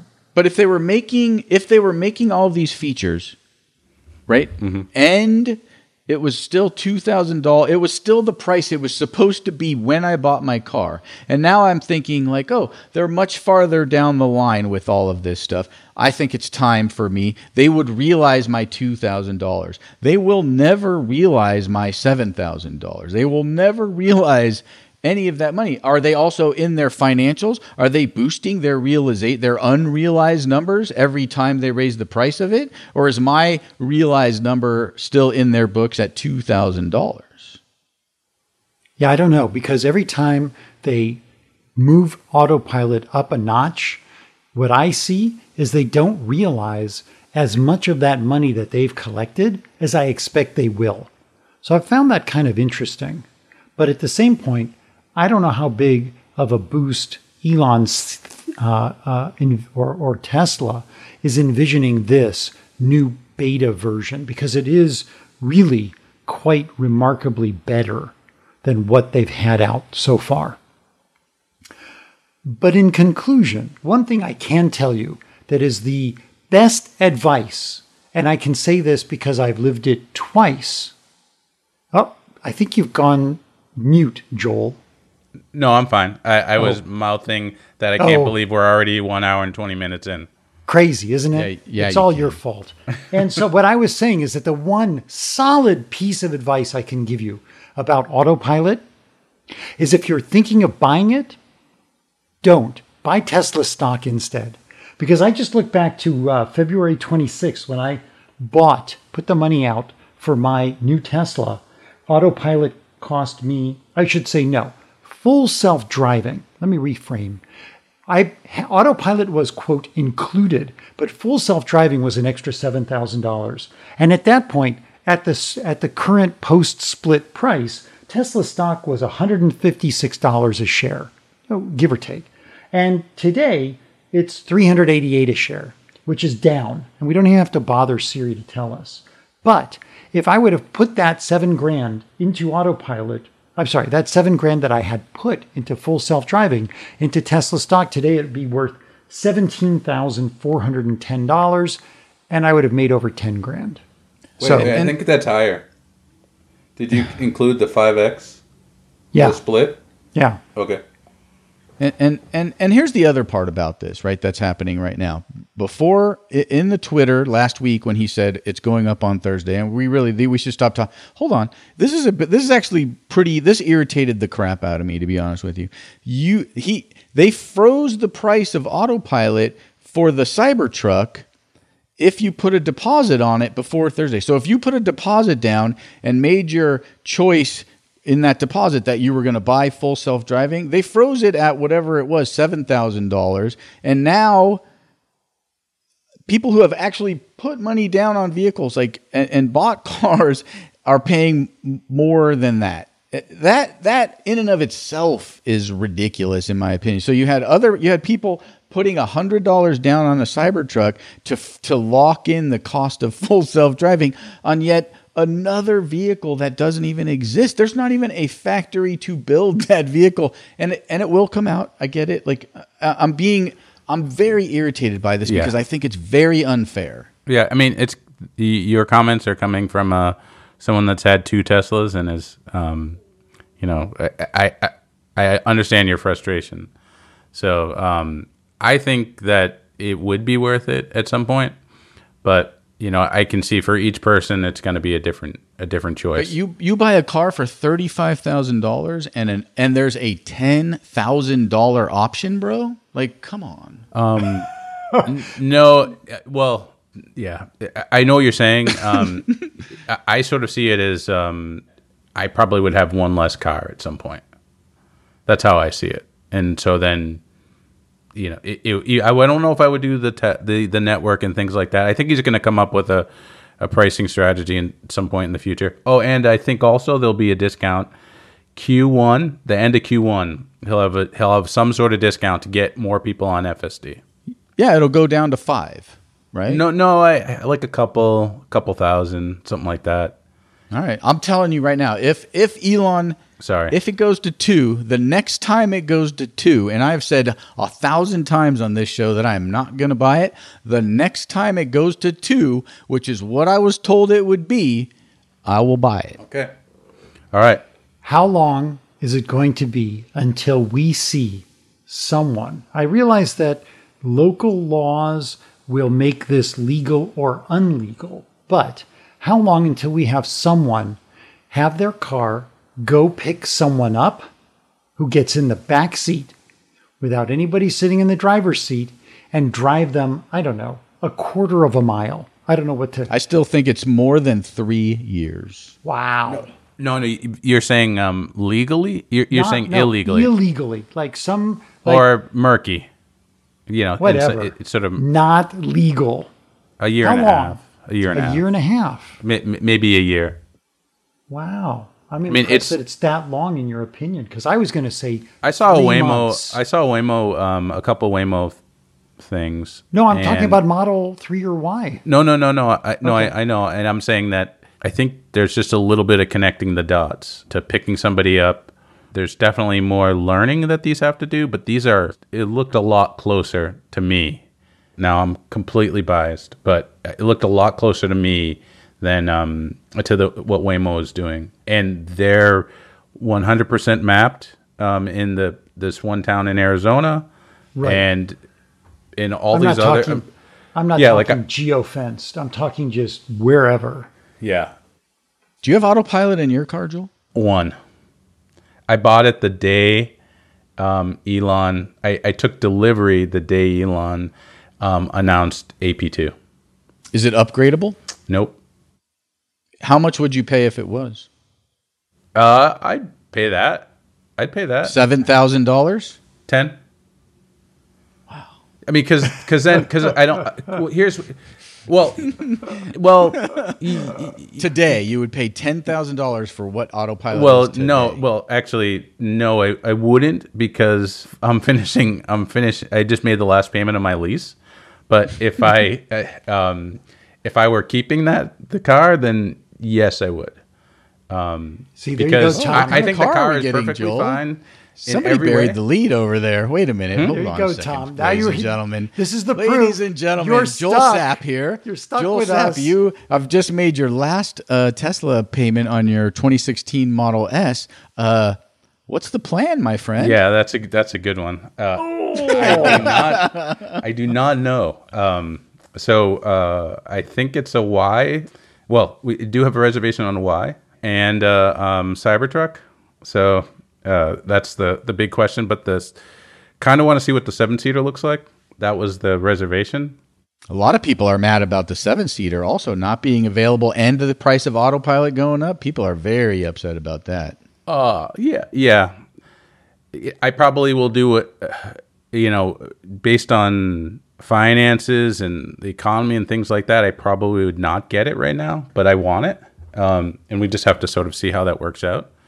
So you have an opportunity. Well, here I'm gonna put the needle to the haystack, the rubber to the road.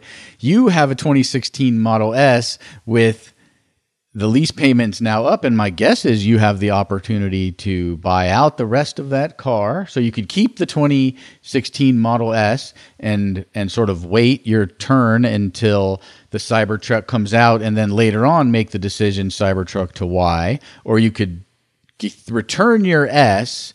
So first question, keeping or returning your S as of right now? It's returning. Okay, so now you have the buyback and cost is too high. I could get less miles, I think, for a slightly newer car. Because honestly, a slightly newer car is AP2. Right. So now the other question is, is there an opportunity for you to keep or to buy a used S with AP2 already as part of the price directly from Tesla? Will you do that? Well, my neighbor. It's harder when it's you answering these questions, isn't it, Joel? No, I do have I do have two things that I want. So my neighbor, when I got the S, she got a X, and now she's looking to get. She's kind of interested in a Y, but probably won't get it until the summertime. So, but she has AP2. And the X is, I would take an older X with AP2. So, with killer doors, don't forget the killer doors. yes, killer door. They've all gotten banged, by those. So the order would probably be the Model X, Ooh, and then unexpected. a Y. Okay, I like it. Just because I think my wife doesn't really like the Cybertruck, but my kids like the Cybertruck. So Okay, so what do you? And you have another car, correct? You have a non-electric vehicle as well. Is that correct? So the question: rubber hits the road. When do you have to return your lease? it's it's about a month from now. Okay, so you need to buy a car, or do you not need to buy a car? I'm working from home. I don't expect to work from. I have options, so I could You'll have You're about to have no Tesla for the next 6 months. I'm going to guess. You're I'm off the thinking show. Off the show. No, you're not off the show. 6 to 8 That's months. ridiculous. It could be 6 to 8. 6 to 8 months. Interesting. Wow. I mean, because if you go I'm not. This is so Yeah, awesome. this is I'm painful. loving every minute of this. This is great. This is so good because it's usually Mel, but now it's you. Here's the thing: is that I love the why, and it pains me to say this, but I kind of want to wait for the newer batteries. I feel like I got screwed. I feel like I got screwed when I bought the S a day early, I guess. Right. And Because you did. because I did, and honestly, so if I don't even know if you guys remember this, but it's clear to me. He was announcing something big on a Tuesday. I was taking delivery on a Tuesday. Yeah. They called me and said, "Hey, is everything all set?" I said, "Oh, I need to wait. Can we wait till Thursday?" They said, "Okay, yep, come in on Thursday." Elon hears that and says, "Let's postpone until Thursday." Right? And I call and I say, "Hey, I need to wait another day." And they say, "Well, you could lose your deposit or something like that." I don't even know. And I just came in. Whoa. Hindsight. Okay, so the deposit was $1,000, right? Or was it $2,500? I think it was 25. I mean, even still, $2,500. You should have waited. Yeah. Why didn't you wait? Actually, why don't you just call their bluff, man? Yeah. Just be like, Sorry. take my deposit. yeah, because it wasn't. I ordered it at the end of a quarter that it was one of the last profitable quarters before this run. But I was actually taking delivery in the new quarter, so it didn't even affect the quarter's sales or anything. So not like you should really think about that, except for the fact that I'm a geek and Tesla fan. So, but when do you think the new battery's going to be in a Y? Oh, that's going to be I think a it's while. 8 months. Well, actually, I don't know. Come on. I don't know. Come on now, Joel. Let's give me a real answer. 8 months. They don't even have a factory they're building. They're still building this in their beta factory. They're Yeah, and I their think beta so. factory cannot supply Texas. Right. That's and just for Fremont. prototypes, right? That's just going to be for testing. What they said was that they wouldn't need to rely on Cato Road to satisfy production demands. Well, It doesn't mean this is, it doesn't mean that they won't actually get it. It just means that they won't rely on it. This is a perfect segue to the story.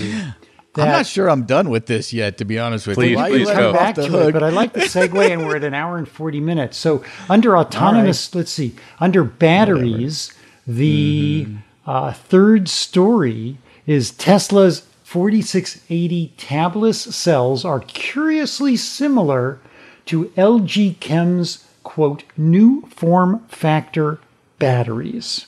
Is anybody surprised by this? No.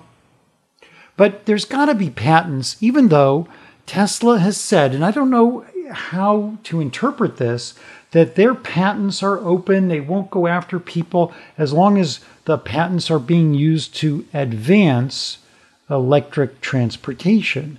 So, Tesla hasn't even begun to sell anything with these batteries in it, and LG Chem is scooping in with a battery that looks surprisingly like a 4680 battery. Is that battery also tabless, Joel? No, I don't think it is. That's my guess, but I don't think you can patent a form factor. So Panasonic and I think LG also said as well. So Yeah, we moved down. You left for a minute, Joel, but we moved down to the battery story about Tesla's 4680 batteries being curiously similar to LG Chem's new form factor batteries. I think so you can put that in scroll there. down a bit, and that's kind of where we are now. We've decided to skip over all that other stuff because That's a good idea. we're so chatty, and we still didn't get a freaking answer out of you about what car you're going to buy in 6 to 8 well, we got to months. draw this out for 6 months or. I guess that's I don't know true. what it is. I didn't. You know what? That's a good point. I'll ask you again next week. Thank you so much. So my dog was scraping on my studio door, which is also my bedroom door. yeah, and no, that's all. so- it's all good. It is 11 o'clock. Yeah, she wanted East to come Coast in. time. So 11:48 actually. So not only LG but actually Panasonic this week as well said that they the day that Tesla announced the 4680s, they started prototyping the 4680 design. Now I don't completely believe that, but I think Tesla, I think it was an April-ish time period, had a new agreement with Panasonic, and I believe that's when they told Panasonic about 4680s, and I believe that Panasonic will be producing 4680s for them, but it won't necessarily have all the same chemistry. Will it be in Giga, or will it be in Japan? I bet it'll be a Giga, but that's only a bet. That's just, I have no idea. To me, that feels normal. Like Panasonic would be part of that new battery mode. LG is a little bit of an outlier in this particular case because they're not truly a partner with Tesla. Although I believe Tesla is going to be a partner with anybody who's willing to make a battery, either with or without with their chemistry in their form factor. Well, there is a story from Inside EVs, conveniently placed below the 4680 story. We talked about this, didn't we? Oh no, maybe we didn't. It was just glanced. we glanced on it, exactly. Yeah, the title is Tesla is willing to buy stake in LG Energy Solutions, September 28th. Which is like, but then the part, this is what we were talking about, like LG Energy Solutions was about to like potentially dump off their battery division into its own company. And my question was, is a 10% stake in LG Energy Solution Tesla buying completely LG's battery division? You know, like that's kind of was my question about like, what is the percentage of LG, the big company, in terms of what the battery company is worth? Because that's what I thought was going to happen, was like 10% stake, they get the entire spin off, and that makes complete and total sense. That's a great question, Tom. Right. Thank you. I'm pretty good at this. I remember you asked that question, and I was like, what are you saying? But now, a week later, you make a lot more sense. So that's a good question. I mean, because they're a big company and they do a lot of other things other than batteries. Yeah. So they do a ton of things, right? TVs, everything, right? So this week as well, they announced a $10 to $12 billion capital sort of commitment. LG did, or no? Tesla did. So I believe that some of that money may be going to the LG investment if they're gonna do that. Maybe it comes from somewhere else. It could be like a stock exchange, but I think that they are serious, and it may very well be just to get priority on battery purchases, just sort of like Apple did, where they would pay people in cash, and I think they still kind of do that. Is they'll pay suppliers in cash and say, hey, we just want to be your first. We want to be the first person that you deliver to. And that may be the case too, is that you just got to show the money, and maybe you even are part owner.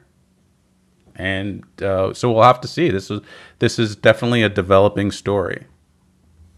It's very exciting, and I think that, again, this is another one of those tipping point moments when Tesla has been, battery constrained from the beginning, essentially. I mean, I think maybe in the first the first 9 months of Tesla being in Fremont, they might have had enough batteries because they probably felt they were battery constrained at that point too. I would imagine. I don't know. They were still like, if we could get cars, because people were still waiting a long time for S's, right, in the beginning as well. So I think there was, and I don't know how much of that was of the car or the battery. Like that was sort of chicken and the egg kind of. And they were also doing more more custom build things. Right. For a while. More bespoke. Yeah, because mine was custom for sure, but then they started going to just sort of guessing what people might want and then matching that with what you ordered. Yeah, but now we've got another one of these tipping points where Tesla has said, we will buy everything. They're not going to pay crazy prices. They're probably going to make it so that it's not a big margin, but it's enough to push people to produce a F-ton of batteries. So now LG, like I said, is going to triple their 4680 production, and CATL in China are going to produce a ton of batteries. Panasonic now we're hearing. And so, how long until there's a glut of batteries? I don't know if there ever will be, but this is a great sign. This means that Model Y, it used to be, when the threes first came out, like when you and Tom and Mel bought your threes, they just like started trickling out. And then all of a sudden I started seeing more Model 3s than Model S's. Wow, that's crazy. I'm already seeing more Ys than I'm seeing Model 3s. And it's going to get worse. It's going to get nuts. Better, worse, whatever it is. Yeah, it's crazy. Yeah. And they're good looking. They're so good looking. They look great. They are, but your wife doesn't like the look. No, the Cybertruck.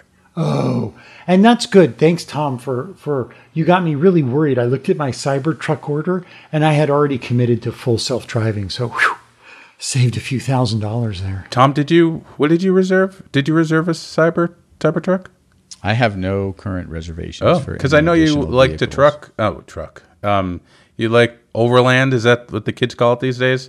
That is correct. Yes. Yeah. So yes, I do like the Overland, and I'll be honest. Like my friend who I Overland with has a reservation on a Cybertruck and a reservation on the Hummer, the new Hummer, which is like we didn't get a chance to talk about very much in detail. I don't believe.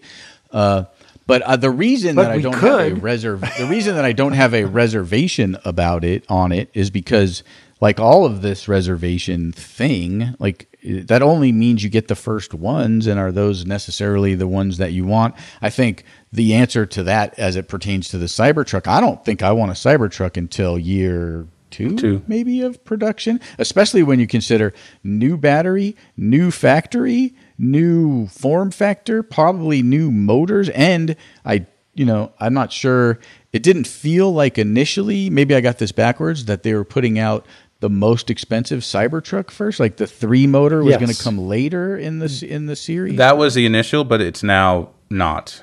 And I think that was based on, I actually don't know why they still didn't do it that way. It just helps them, but they are building the more expensive ones first, the Tri and the long range first. I bet they're going to use something similar to their three motors, Model 3 motors. Mm-hmm. I know people are nervous about the new batteries, but they've been working on batteries probably for 8 years, and there's really good ways to test them in a short amount of time to know that they're going to work well as well. So yeah, in fact, I'm not too concerned about it. Jeff Don, who's the battery guy, right? He's the Nova Scotia battery professor at Dalhousie University. Dalhousie, right? Dalhousie University. Did you put this article in here, Joe? I don't know which one you're on. I'm lost. Tesla research chief. I'm new Jeff here. Don says, yeah, dude, what are you doing? Why are you going back and forth and up and down this 2 freaking million document, mile dude? battery possible and needed for vehicle to grid, which I thought was a very exciting article. Right, but again, like, so that doesn't make it a 2 million mile battery. That makes it an X amount of cycle battery, and I really wish they would make that clear. It's too nerdy though, Tom. I mean, yes, that's 100% true. Yes, the facts are always nerdy, Joel. Like, wear a mask, super nerdy. What do you want? Like, what are you talking about? That's why this show exists, because we're supposed to take these freaking articles and people say things like 2 million, and we're supposed to let the people know what matters. And right. Now that you're on the show, even more so, what the hell, Joel? What's the cycle importance? Come on. Yeah, I mean, you're right. Cycle is extremely important. I think the number seems like it's too much in the weeds, but you're right, because if you only have a 200 mile car versus a 400 mile car, one can get you, with 5,000 cycles, one can get you 1 million miles and one can't. And so, yes, I do agree. So another good point by Tom. I'll give it to you now. Instead of in 2 weeks. That's nice. So he says essentially that the technology is now, that you can do this, and it has a lot to do with how you should, if you own an electric car now, how you should charge your car. And essentially is if you keep your car within the 80 to 20%, you can get a tremendous amount of cycle life, which is essentially your battery life. And if you keep it in that range and don't worry about it, you're gonna have a long-lived car, and that's essentially what I think he said 60 to 20, something like that. I always like to see numbers in the 200s when I'm charging, so it's not exactly 60 to 20 for me. But do you only charge when you charge? Do you limit your charging so you're not going to 80? Like I go basically to the line of trip in the car, right? Which I assume right, yeah. Usually my car, when I'm done charging it, is right around 260 to 280, which is it's great. Probably closer to 90, I imagine, and not 80. Like, because my car, I think, is about 308. Oh yeah. So I took delivery. Mine was it's a 90D, and it was the 100% charge was $299. I might have seen 300 a couple times. Mm-hmm. But I think that the charge that I do is somewhere around 250, 240, something like that. But that doesn't... So right in that ballpark. Yeah, because, you know what, I just get into a habit of just plugging it in anyway, so I might as well just go lower and keep it in a smaller range. We're not going anywhere these days, so the car sometimes just sits there. Right. And I very rarely let it go like below 40, 50 miles. I mean, it happened. I think it's happened once in the last year, and it was like at 4 miles. It was very terrifying. I'm not going to lie. So I think that's great. And I do like, the only reason I say like 2 million miles doesn't matter, because you can't drive any car for 2 million miles. Like at least like you could do in a taxi, it makes sense, right? Because a taxi is going to do 200,000 or 300,000 or 400,000 miles a year potentially, and in 3 years it's going to get close to that 2 million miles. So for that very specific use case, or like test loop or whatever mm-hmm. it was, like a commercial use of the vehicle, right? Otherwise, your car is going to smell, the seats are going to degrade, like everything bad is going to happen to your vehicle in 2 million miles. Because if you're talking about 50,000 miles a year, that's 20 years. Right. Yeah, but you, Tom, may not be the person to drive at 2 million miles. What happens to the cars that have been sold here in the United States once, twice, 3 times? Now they're getting to the point where the seats are kind of squeaky and, things are falling off. There's discoloration of the plastics inside. They just don't look so hot. They're out of fashion. They get put on a big boat and they get shipped to South America and to Asia and to Africa. And these cars get repurposed in the Caribbean. Yeah. And so now the infrastructure for electric cars will hopefully reach them, much like cell phones have taken over for wired phones. And in 7 to 10 years, these cars that still have 1 million miles on them or 1.5 million miles on them could revolutionize the developing world. So I wouldn't poo-poo it so much. That's an excellent point, Robert. I will give you that one. Very nicely done. Excellent. Maybe in Cuba in like 2090, there'll be people driving 2012 Model S's, and they're in like mint condition and they look perfect, and like some of the old cars in Cuba. But yeah, I mean sometimes that's how it happens. Will it happen in India though? So what car, before we go, and that's an excellent segue, but before we go from this, what car will we first see is the new form factor battery a 2 million mile battery, a 1 million? Are we going to see a 1 million mile or a 2 million mile battery from Tesla or somebody else? What did this article was about? Was it about theoretics based on what? Well, it was a lab.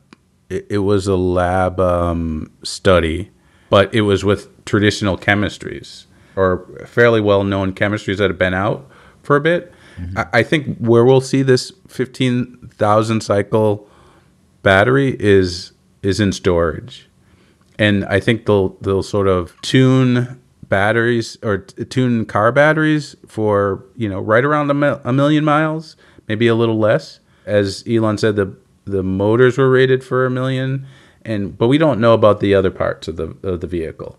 But we do know that he's promised in the Semi that it will get to right around 1 million miles as well. So I think that's where that's probably the vehicle. Probably they're robo taxis, at some point as well. But all these things make it so that you need to build less cars, and less cars on the road is not a bad thing. Right. That is not a bad thing. But what I would say to you is, how about this particular series, this particular situation? You buy a car, it's got a 1,000,000-mile battery. You drive 450,000 miles, and the car is basically threadbare. But but they haven't really changed the form factor of the 3, right? We're talking about my 3 specifically, right? Right. And in 2028, so that'll make it 10 years old. It's got 400,000, 350, I don't know, put a number out there, 400,000 miles. I go to Tesla and I'm like, hey, can I have a new one of these? Just put my old battery in it. And my old battery's still working fine. I've been taking really good care of it. Can I have that car for $20,000? Can you just drop a new chassis on top of my old battery? No, Tom is the congenital optimist.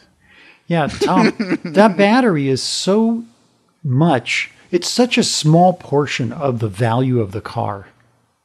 They're going to say, no, just scrap your car, give it to, what's his name?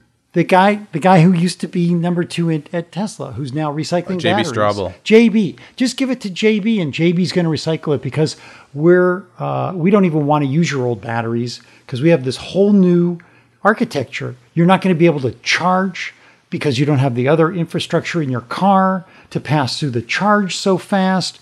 With these new batteries, you're going to need to So now you're telling me that South America, where all these old Tesla with 2 million miles are going to go, is going to have to build this standard that we currently have, and they're going to be always behind. They'll have the latest charging network, but the cars just won't be able to charge at that rate, because you're buying a used Tesla for $12,000 and not a new Tesla for $60,000. Well, hopefully there's real factories in Central and South America as well that gear more towards that. But right. I think for me, Tom, if I was in that situation, I know I would get new seats if those were threadbare or whatever you said, and get the internals fixed up, because I could use it.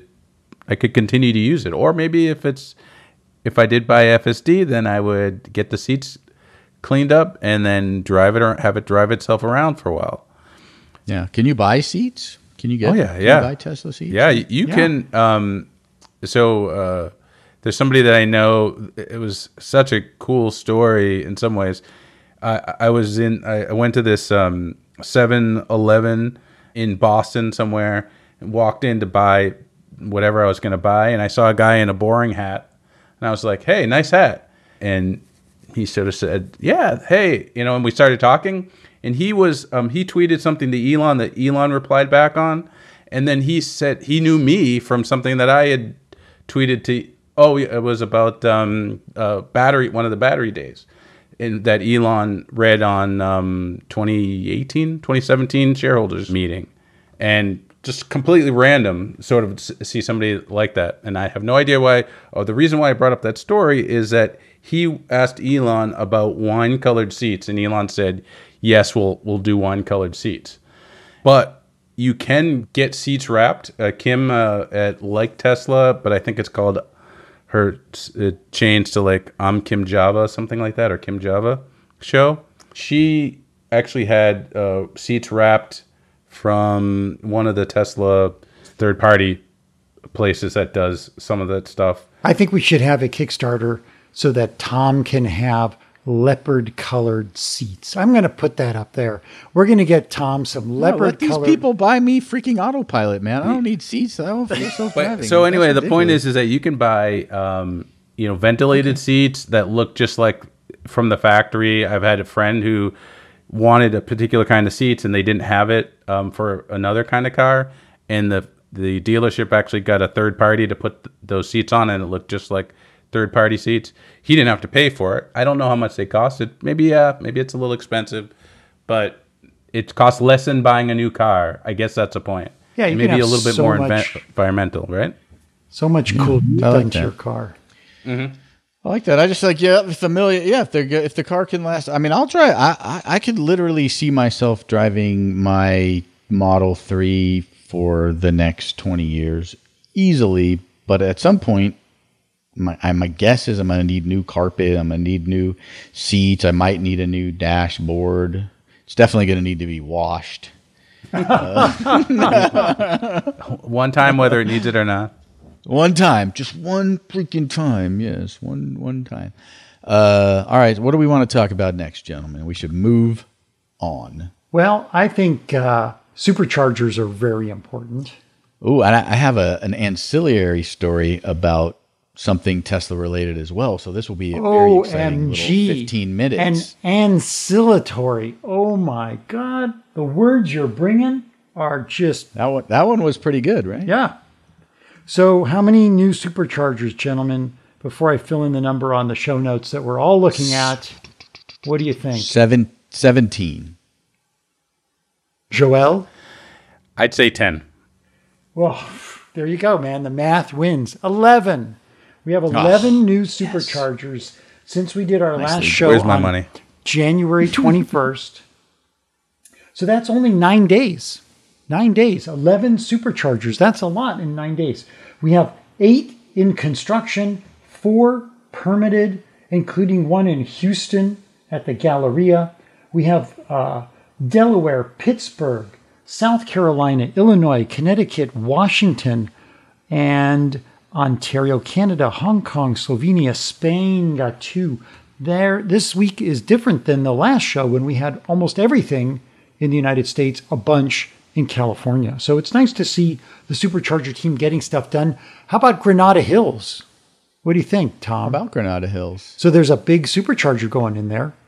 Really? Yeah, I got check that one out. One of the members of the LA Tesla Owners Club sent out a picture to us that was pretty exciting. They've got all these superchargers, sort of like the base of the bollards, all installed, and a bunch of fencing and some construction equipment. And evidently, after they finish that one, which should be by the next show, then they're going to move on to San Diego to install one down there. We should go check that out before the next show. Are they building a little Tesla lounge that no one can go into because of coronavirus? No, I don't know. What's up with Kettleman City? Is it all closed off? I have no idea. I would hope not. That it's pretty closed up. But who knows? I mean, people are everywhere. No one cares anymore. Where's Kettleman City?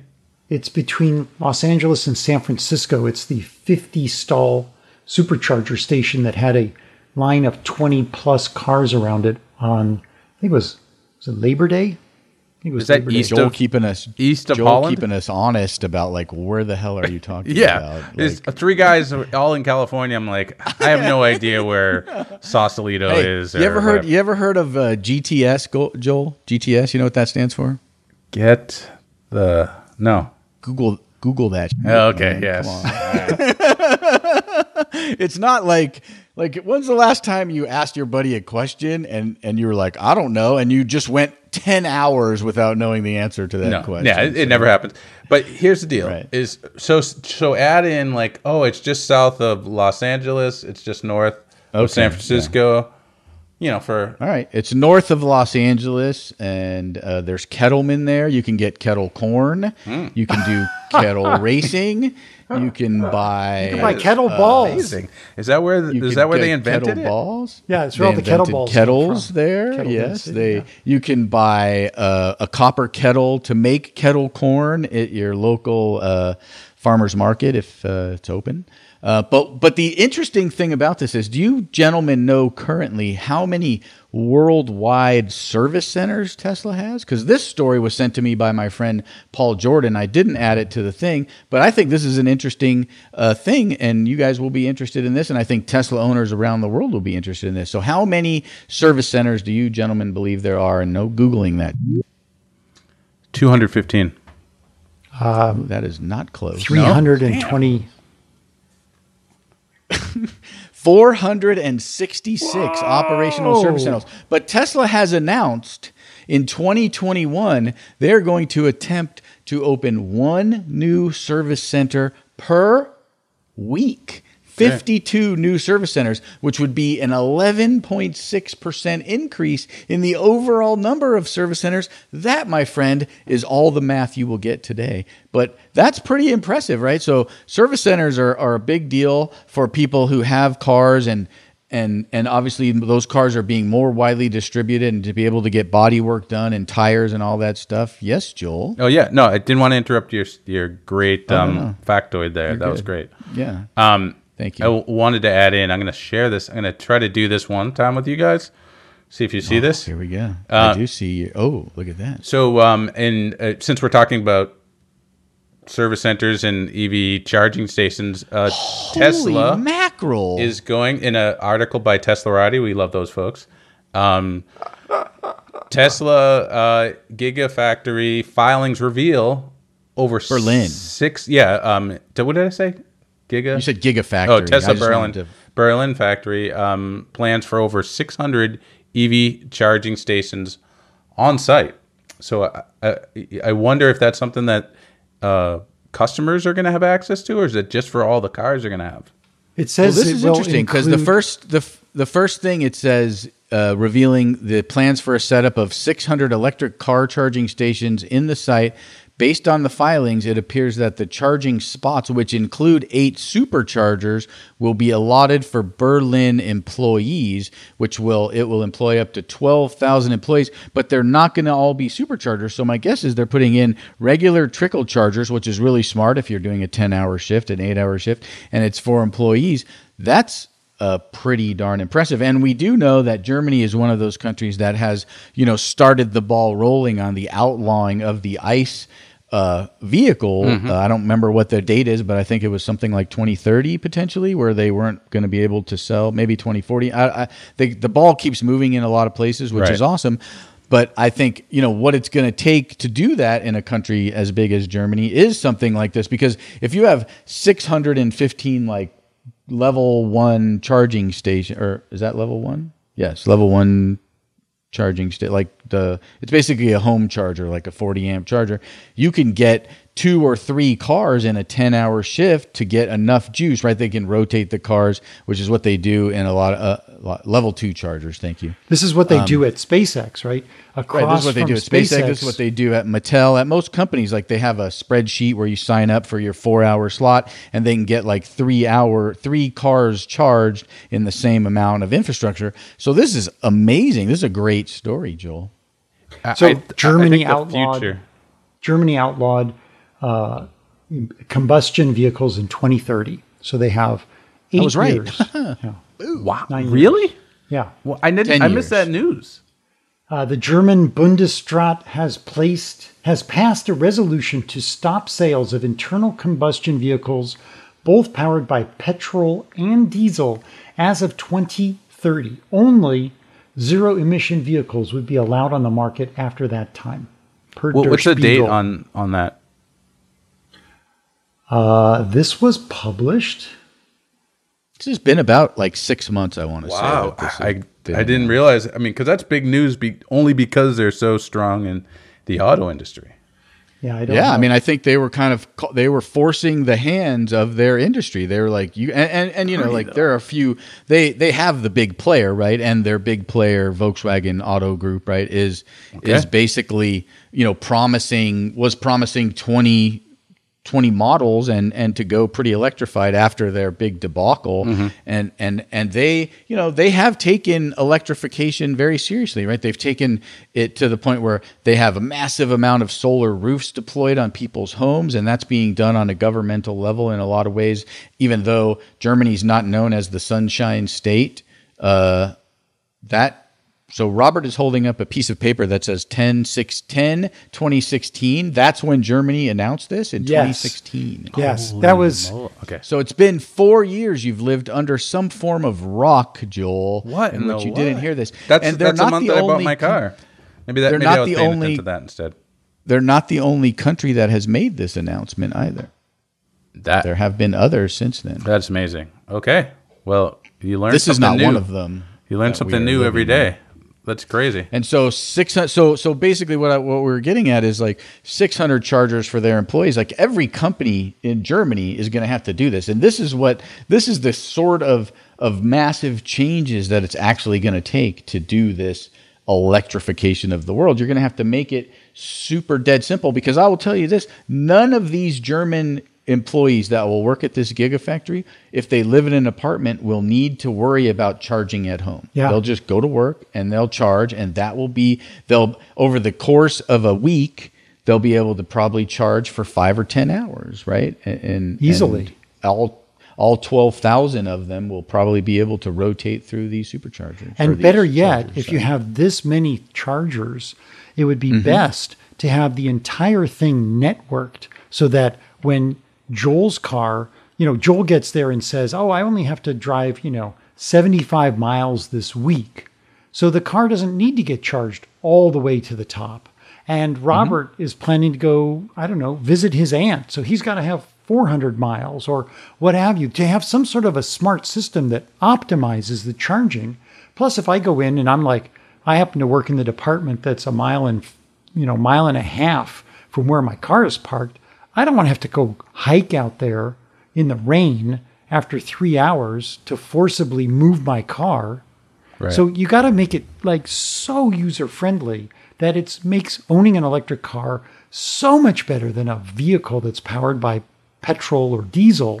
And that is so easy to do if only it's done, with the consumer in mind. The future of charging is workplace charging. Very nicely done. I'm hoping Very you can put that in the intro now. All right.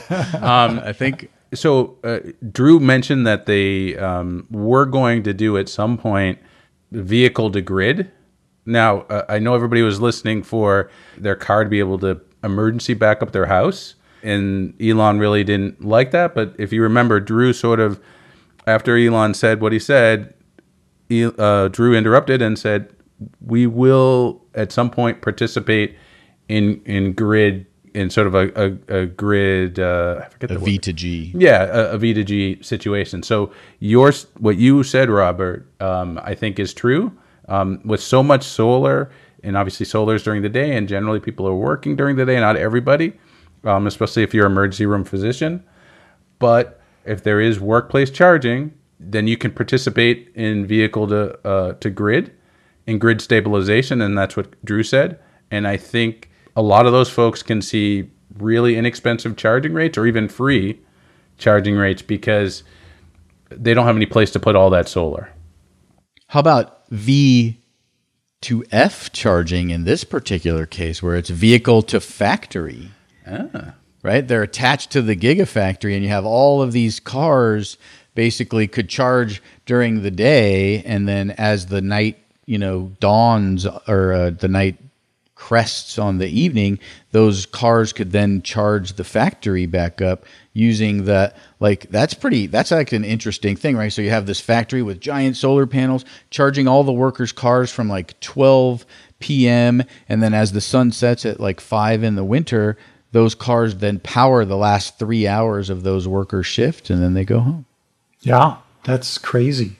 Crazy cool. You're very welcome. I thought that was a very cool thing for me to say. You're right, guys. You should have acknowledged that. Okay, I'm going to stop saying how good your stuff is now.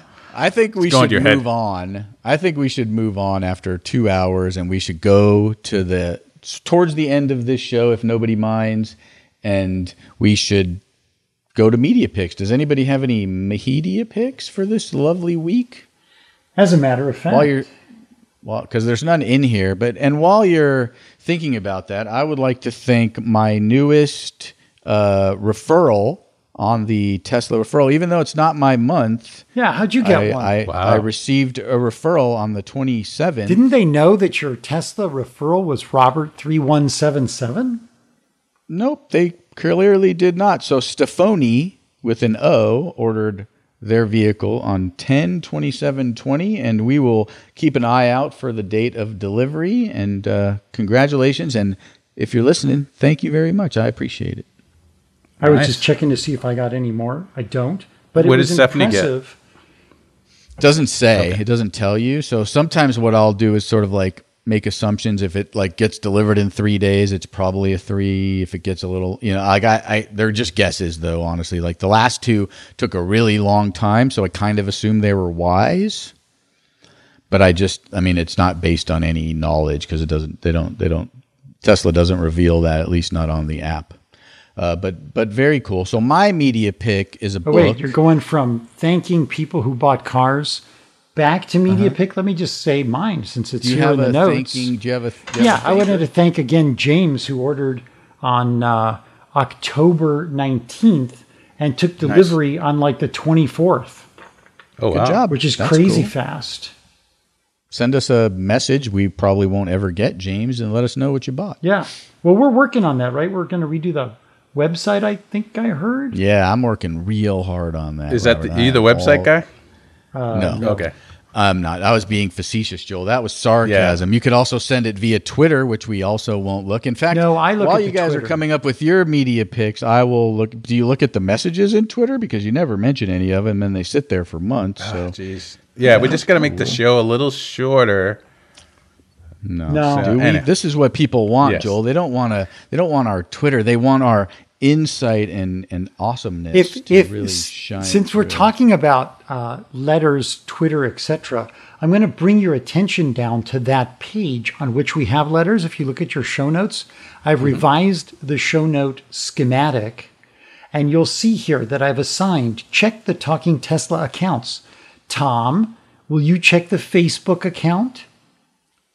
I really would prefer not to check Facebook, but I will. Well, somebody's and here's got a to. little. I don't have any Here's clue an about interesting it. message. So, Oh. Stephanie on Tuesday of this week sent us a message via Twitter.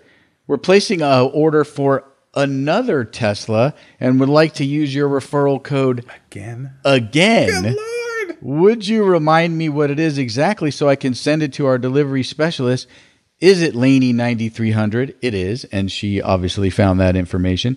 And thank you kindly. So not only has Stephanie used my referral this month, but it's the second time she's used this my code. So thank you for listening. Yeah. Nice. We're very, very, very grateful. Yeah, and so I've got at Eternus, at Eternus. I'm not sure how to. Anyway, he says he's an energy and transport geek, a Chiefs fan, and he loves soccer. But even though you are the soccer aficionado, Tom, he's going to buy a Tesla using my code because it is still October, and my code is Robert3177. It's really just helping us to feel like we're here and we have a purpose. So we do have some letters here at the bottom. We do? We have a letter from Anders, a longtime listener and previous asker of questions. He works as a software developer, played around with his electricity supplier's application programmer interfaces and Electricity Maps API. The combination of the two would make it possible to have a charging pan that has the smallest carbon footprint. Surely Tesla should have this feature baked into their home charger. I don't know anything about that. Do you know anything about what he's talking about, Joel, as the resident expert on things electrical? We're gonna. So let's see. API programming interface. So he's asking, does Tesla have open APIs or the combination of the two? So if you one of the newest chargers does have a Wi-Fi connection and looks to connect via Wi-Fi, and although Tesla's APIs aren't open, they're fairly discoverable. So folks like TesLab and others are utilizing those APIs, and you can even find like a watch app, and they're taking advantage of these APIs that aren't open, but they aren't closed off either.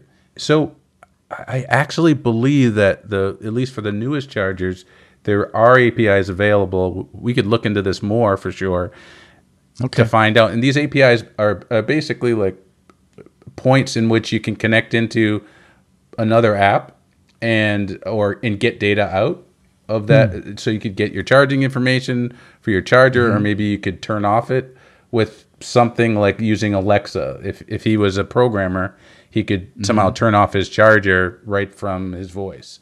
Or get his car. But in this case, But in this case, is he because he's talking about it being like a small carbon footprint, that would mean charging at the right time, like when his utility is maybe getting the most renewable through its system. Is it so it's sort of maybe Connecting understanding.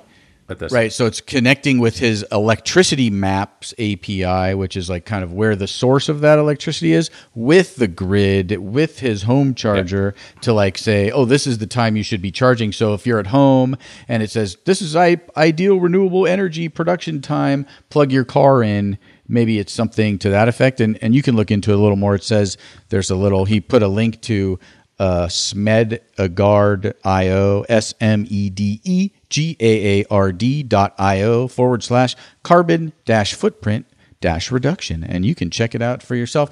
Anders, thank you so much for that email. He tried to educate us about full stack and what that means. And we still don't know, but thank you very much. It made it a little bit clear. And this guy, this is James. This is basically... James took us to task about the roof, and we have decided... The Model 3 roof that flew off after they had taken So he was upset with us because...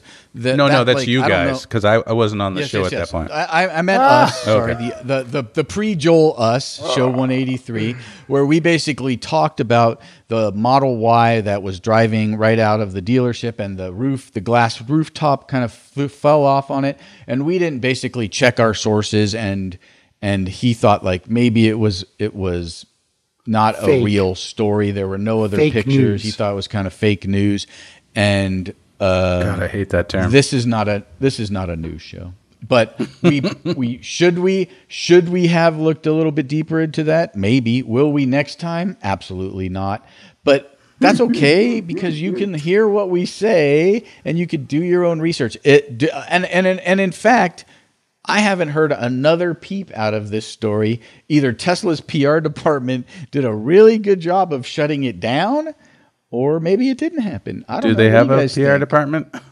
I mean, They do have a PR department because they have all those influencers at their events. Me and Robert see them from outside the fence during those events. We look at them with their selfie sticks and jibs walking around doing videotapes, and we watch their videos after the fact, and we're like, I wonder what the food was like in there because we don't get in.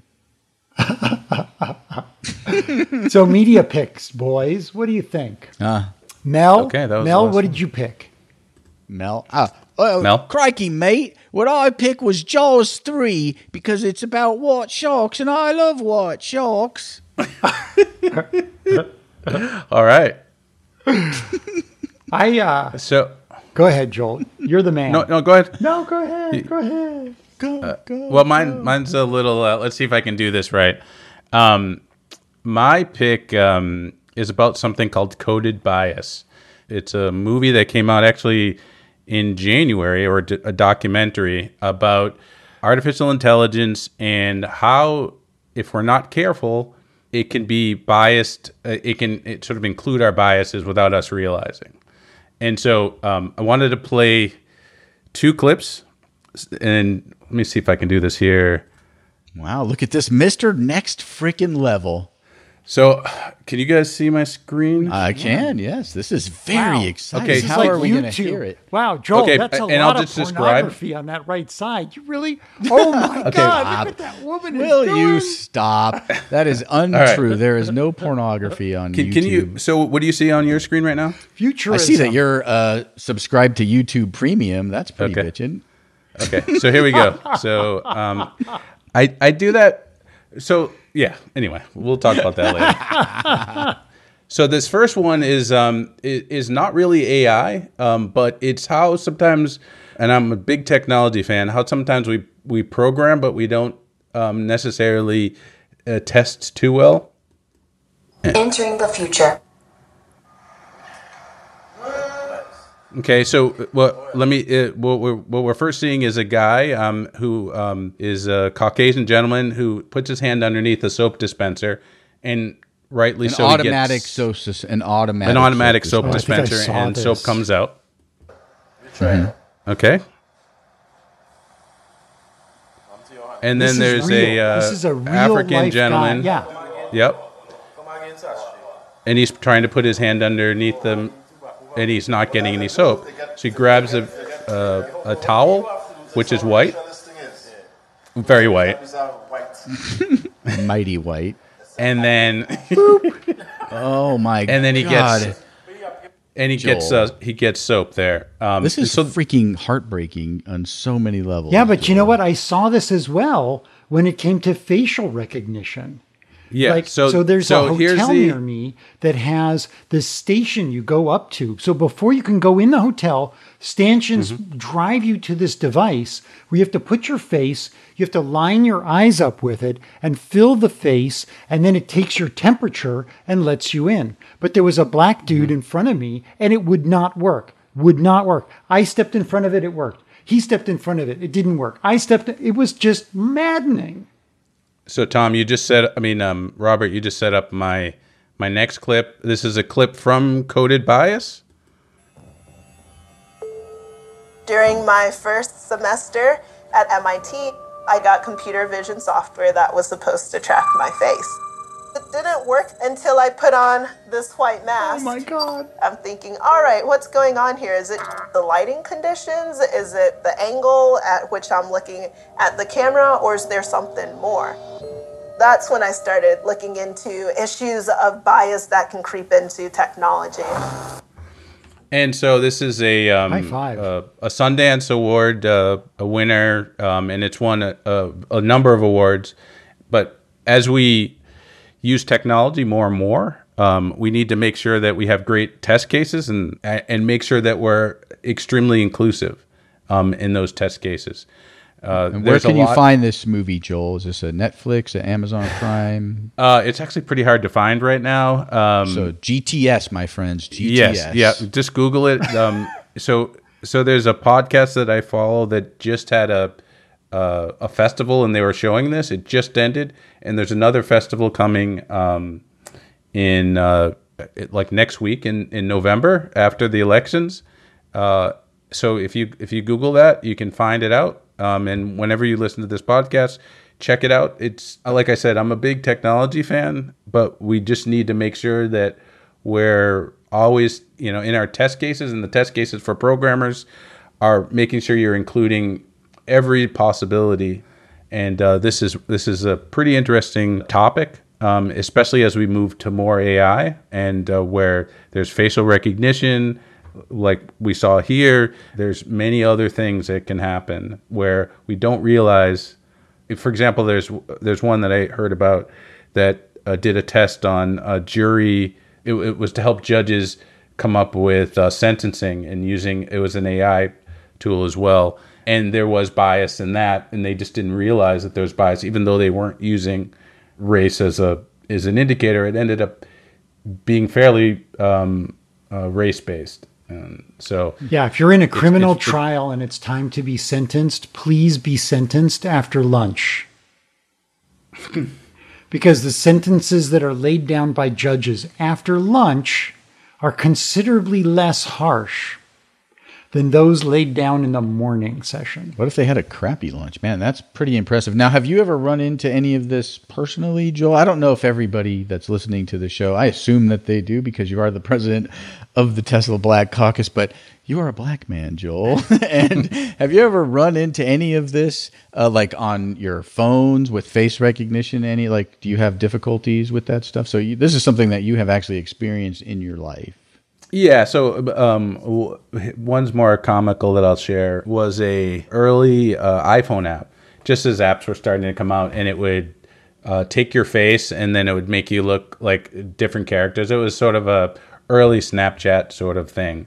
Mm-hmm. And my brother-in-law, who's Caucasian, put it up, and he's like, oh, and he's doing these funny things, and he hands it to my wife, his sister, same thing, and then I do it, and it's like, essentially what that woman said there, no face detected. Wow. And he's like, oh, there must be something wrong. And he's like trying to do, I'm like, dude. He's like, no, must be some. Like, no, dude, it's not going to work. I got it right away. I didn't even Like you instantly knew what was going on. Mm-hmm. Yeah, and some automatic door openers at some places also close a little quicker on me than they do on other folks. But That's the sort of thing that, as engineers, I mean, I'm sure there's a lot of techie folks in the audience, but as engineers, you're like, okay, yeah, let me just test this. And they have whoever they're working with go through and test it. And they're like, okay, yeah, it's working great. And not realizing that they haven't tested for other races and creeds. So for this documentary, Coded Bias, if you go to their website, codedbias.com, you can see that they are screening it virtually through a whole lot of different cinemas, like art cinemas. So there's the Coolidge Theater in Boston. It'll be available on the 18th. You just pay them and you get like 48 hours to watch it. So there's a whole bunch of ways you can do it, but it's not coming out. The earliest is on the 11th of November, but it looks like everyone else drops on the 18th. So just go to codedbias.com and you can pick it up there. Very cool. Great pick, Joel. I stumbled onto this show. My next guest needs no introduction, which is a Dave Letterman show where second season is what you're going to talk about. Well, second amazing. And third. The first show that I got moved to watch was Dave Chappelle. So the Daves. Dave Letterman interviewing Dave Chappelle, which really was kind of like a back and forth interview, but it was really well done. And Dave Chappelle's one of my all-time favorites. So I thought that was a fantastic episode. And that was by far the best episode of this show. Yeah. Because it was so David Chappelle is such a meaningful guy, and David Letterman and him really have a long history of each other. Chappelle was early on Dave's show when he was on TV. He was one of the guests, I believe, on the last week as well. But they have a really deep-seated respect for one another. This interview was done during coronavirus, during this pandemic. It was the first one that was basically the actual interview. Usually takes place in a theater in New York, in Harlem at a theater. I don't remember what theater it was, but I've actually been to the theater. It's a great theater on the campus of a university that's up there. And this was done in his hometown. And I will tell you, for the next 3 days, I was like, Yellow Springs, Ohio. Let's move to Yellow Springs, Ohio. Yeah, it looks like a great place. It looked like an amazing place. This is Dave Chappelle still lives in the town he grew up in, and he loves it, and everybody knows him, and it just seems like an amazing. He referred to it as a Bernie Sanders island in the middle of a Trump ocean in terms of what this town was like, and that's I second and third that pick. That is an amazing interview. And the other best interview that I saw was Malala Yousafzai, which is the young girl who was shot in the face by a boy inspired by the Taliban in Pakistan and then went on to win the Nobel Peace Prize. And she's just such a humble and centered young woman. And she's at Oxford, and Dave goes to see her at Oxford and pulls some of his shtick, and it just doesn't really get under her skin. But you can tell that she gets it, because in the end, she gets back at him. And it's a great interview. Yeah. And it's again, a picture of sort of the broader picture of who we are as people and what's really important that passes between us as we are now living in a world of a lot of remarkably concerning behavior.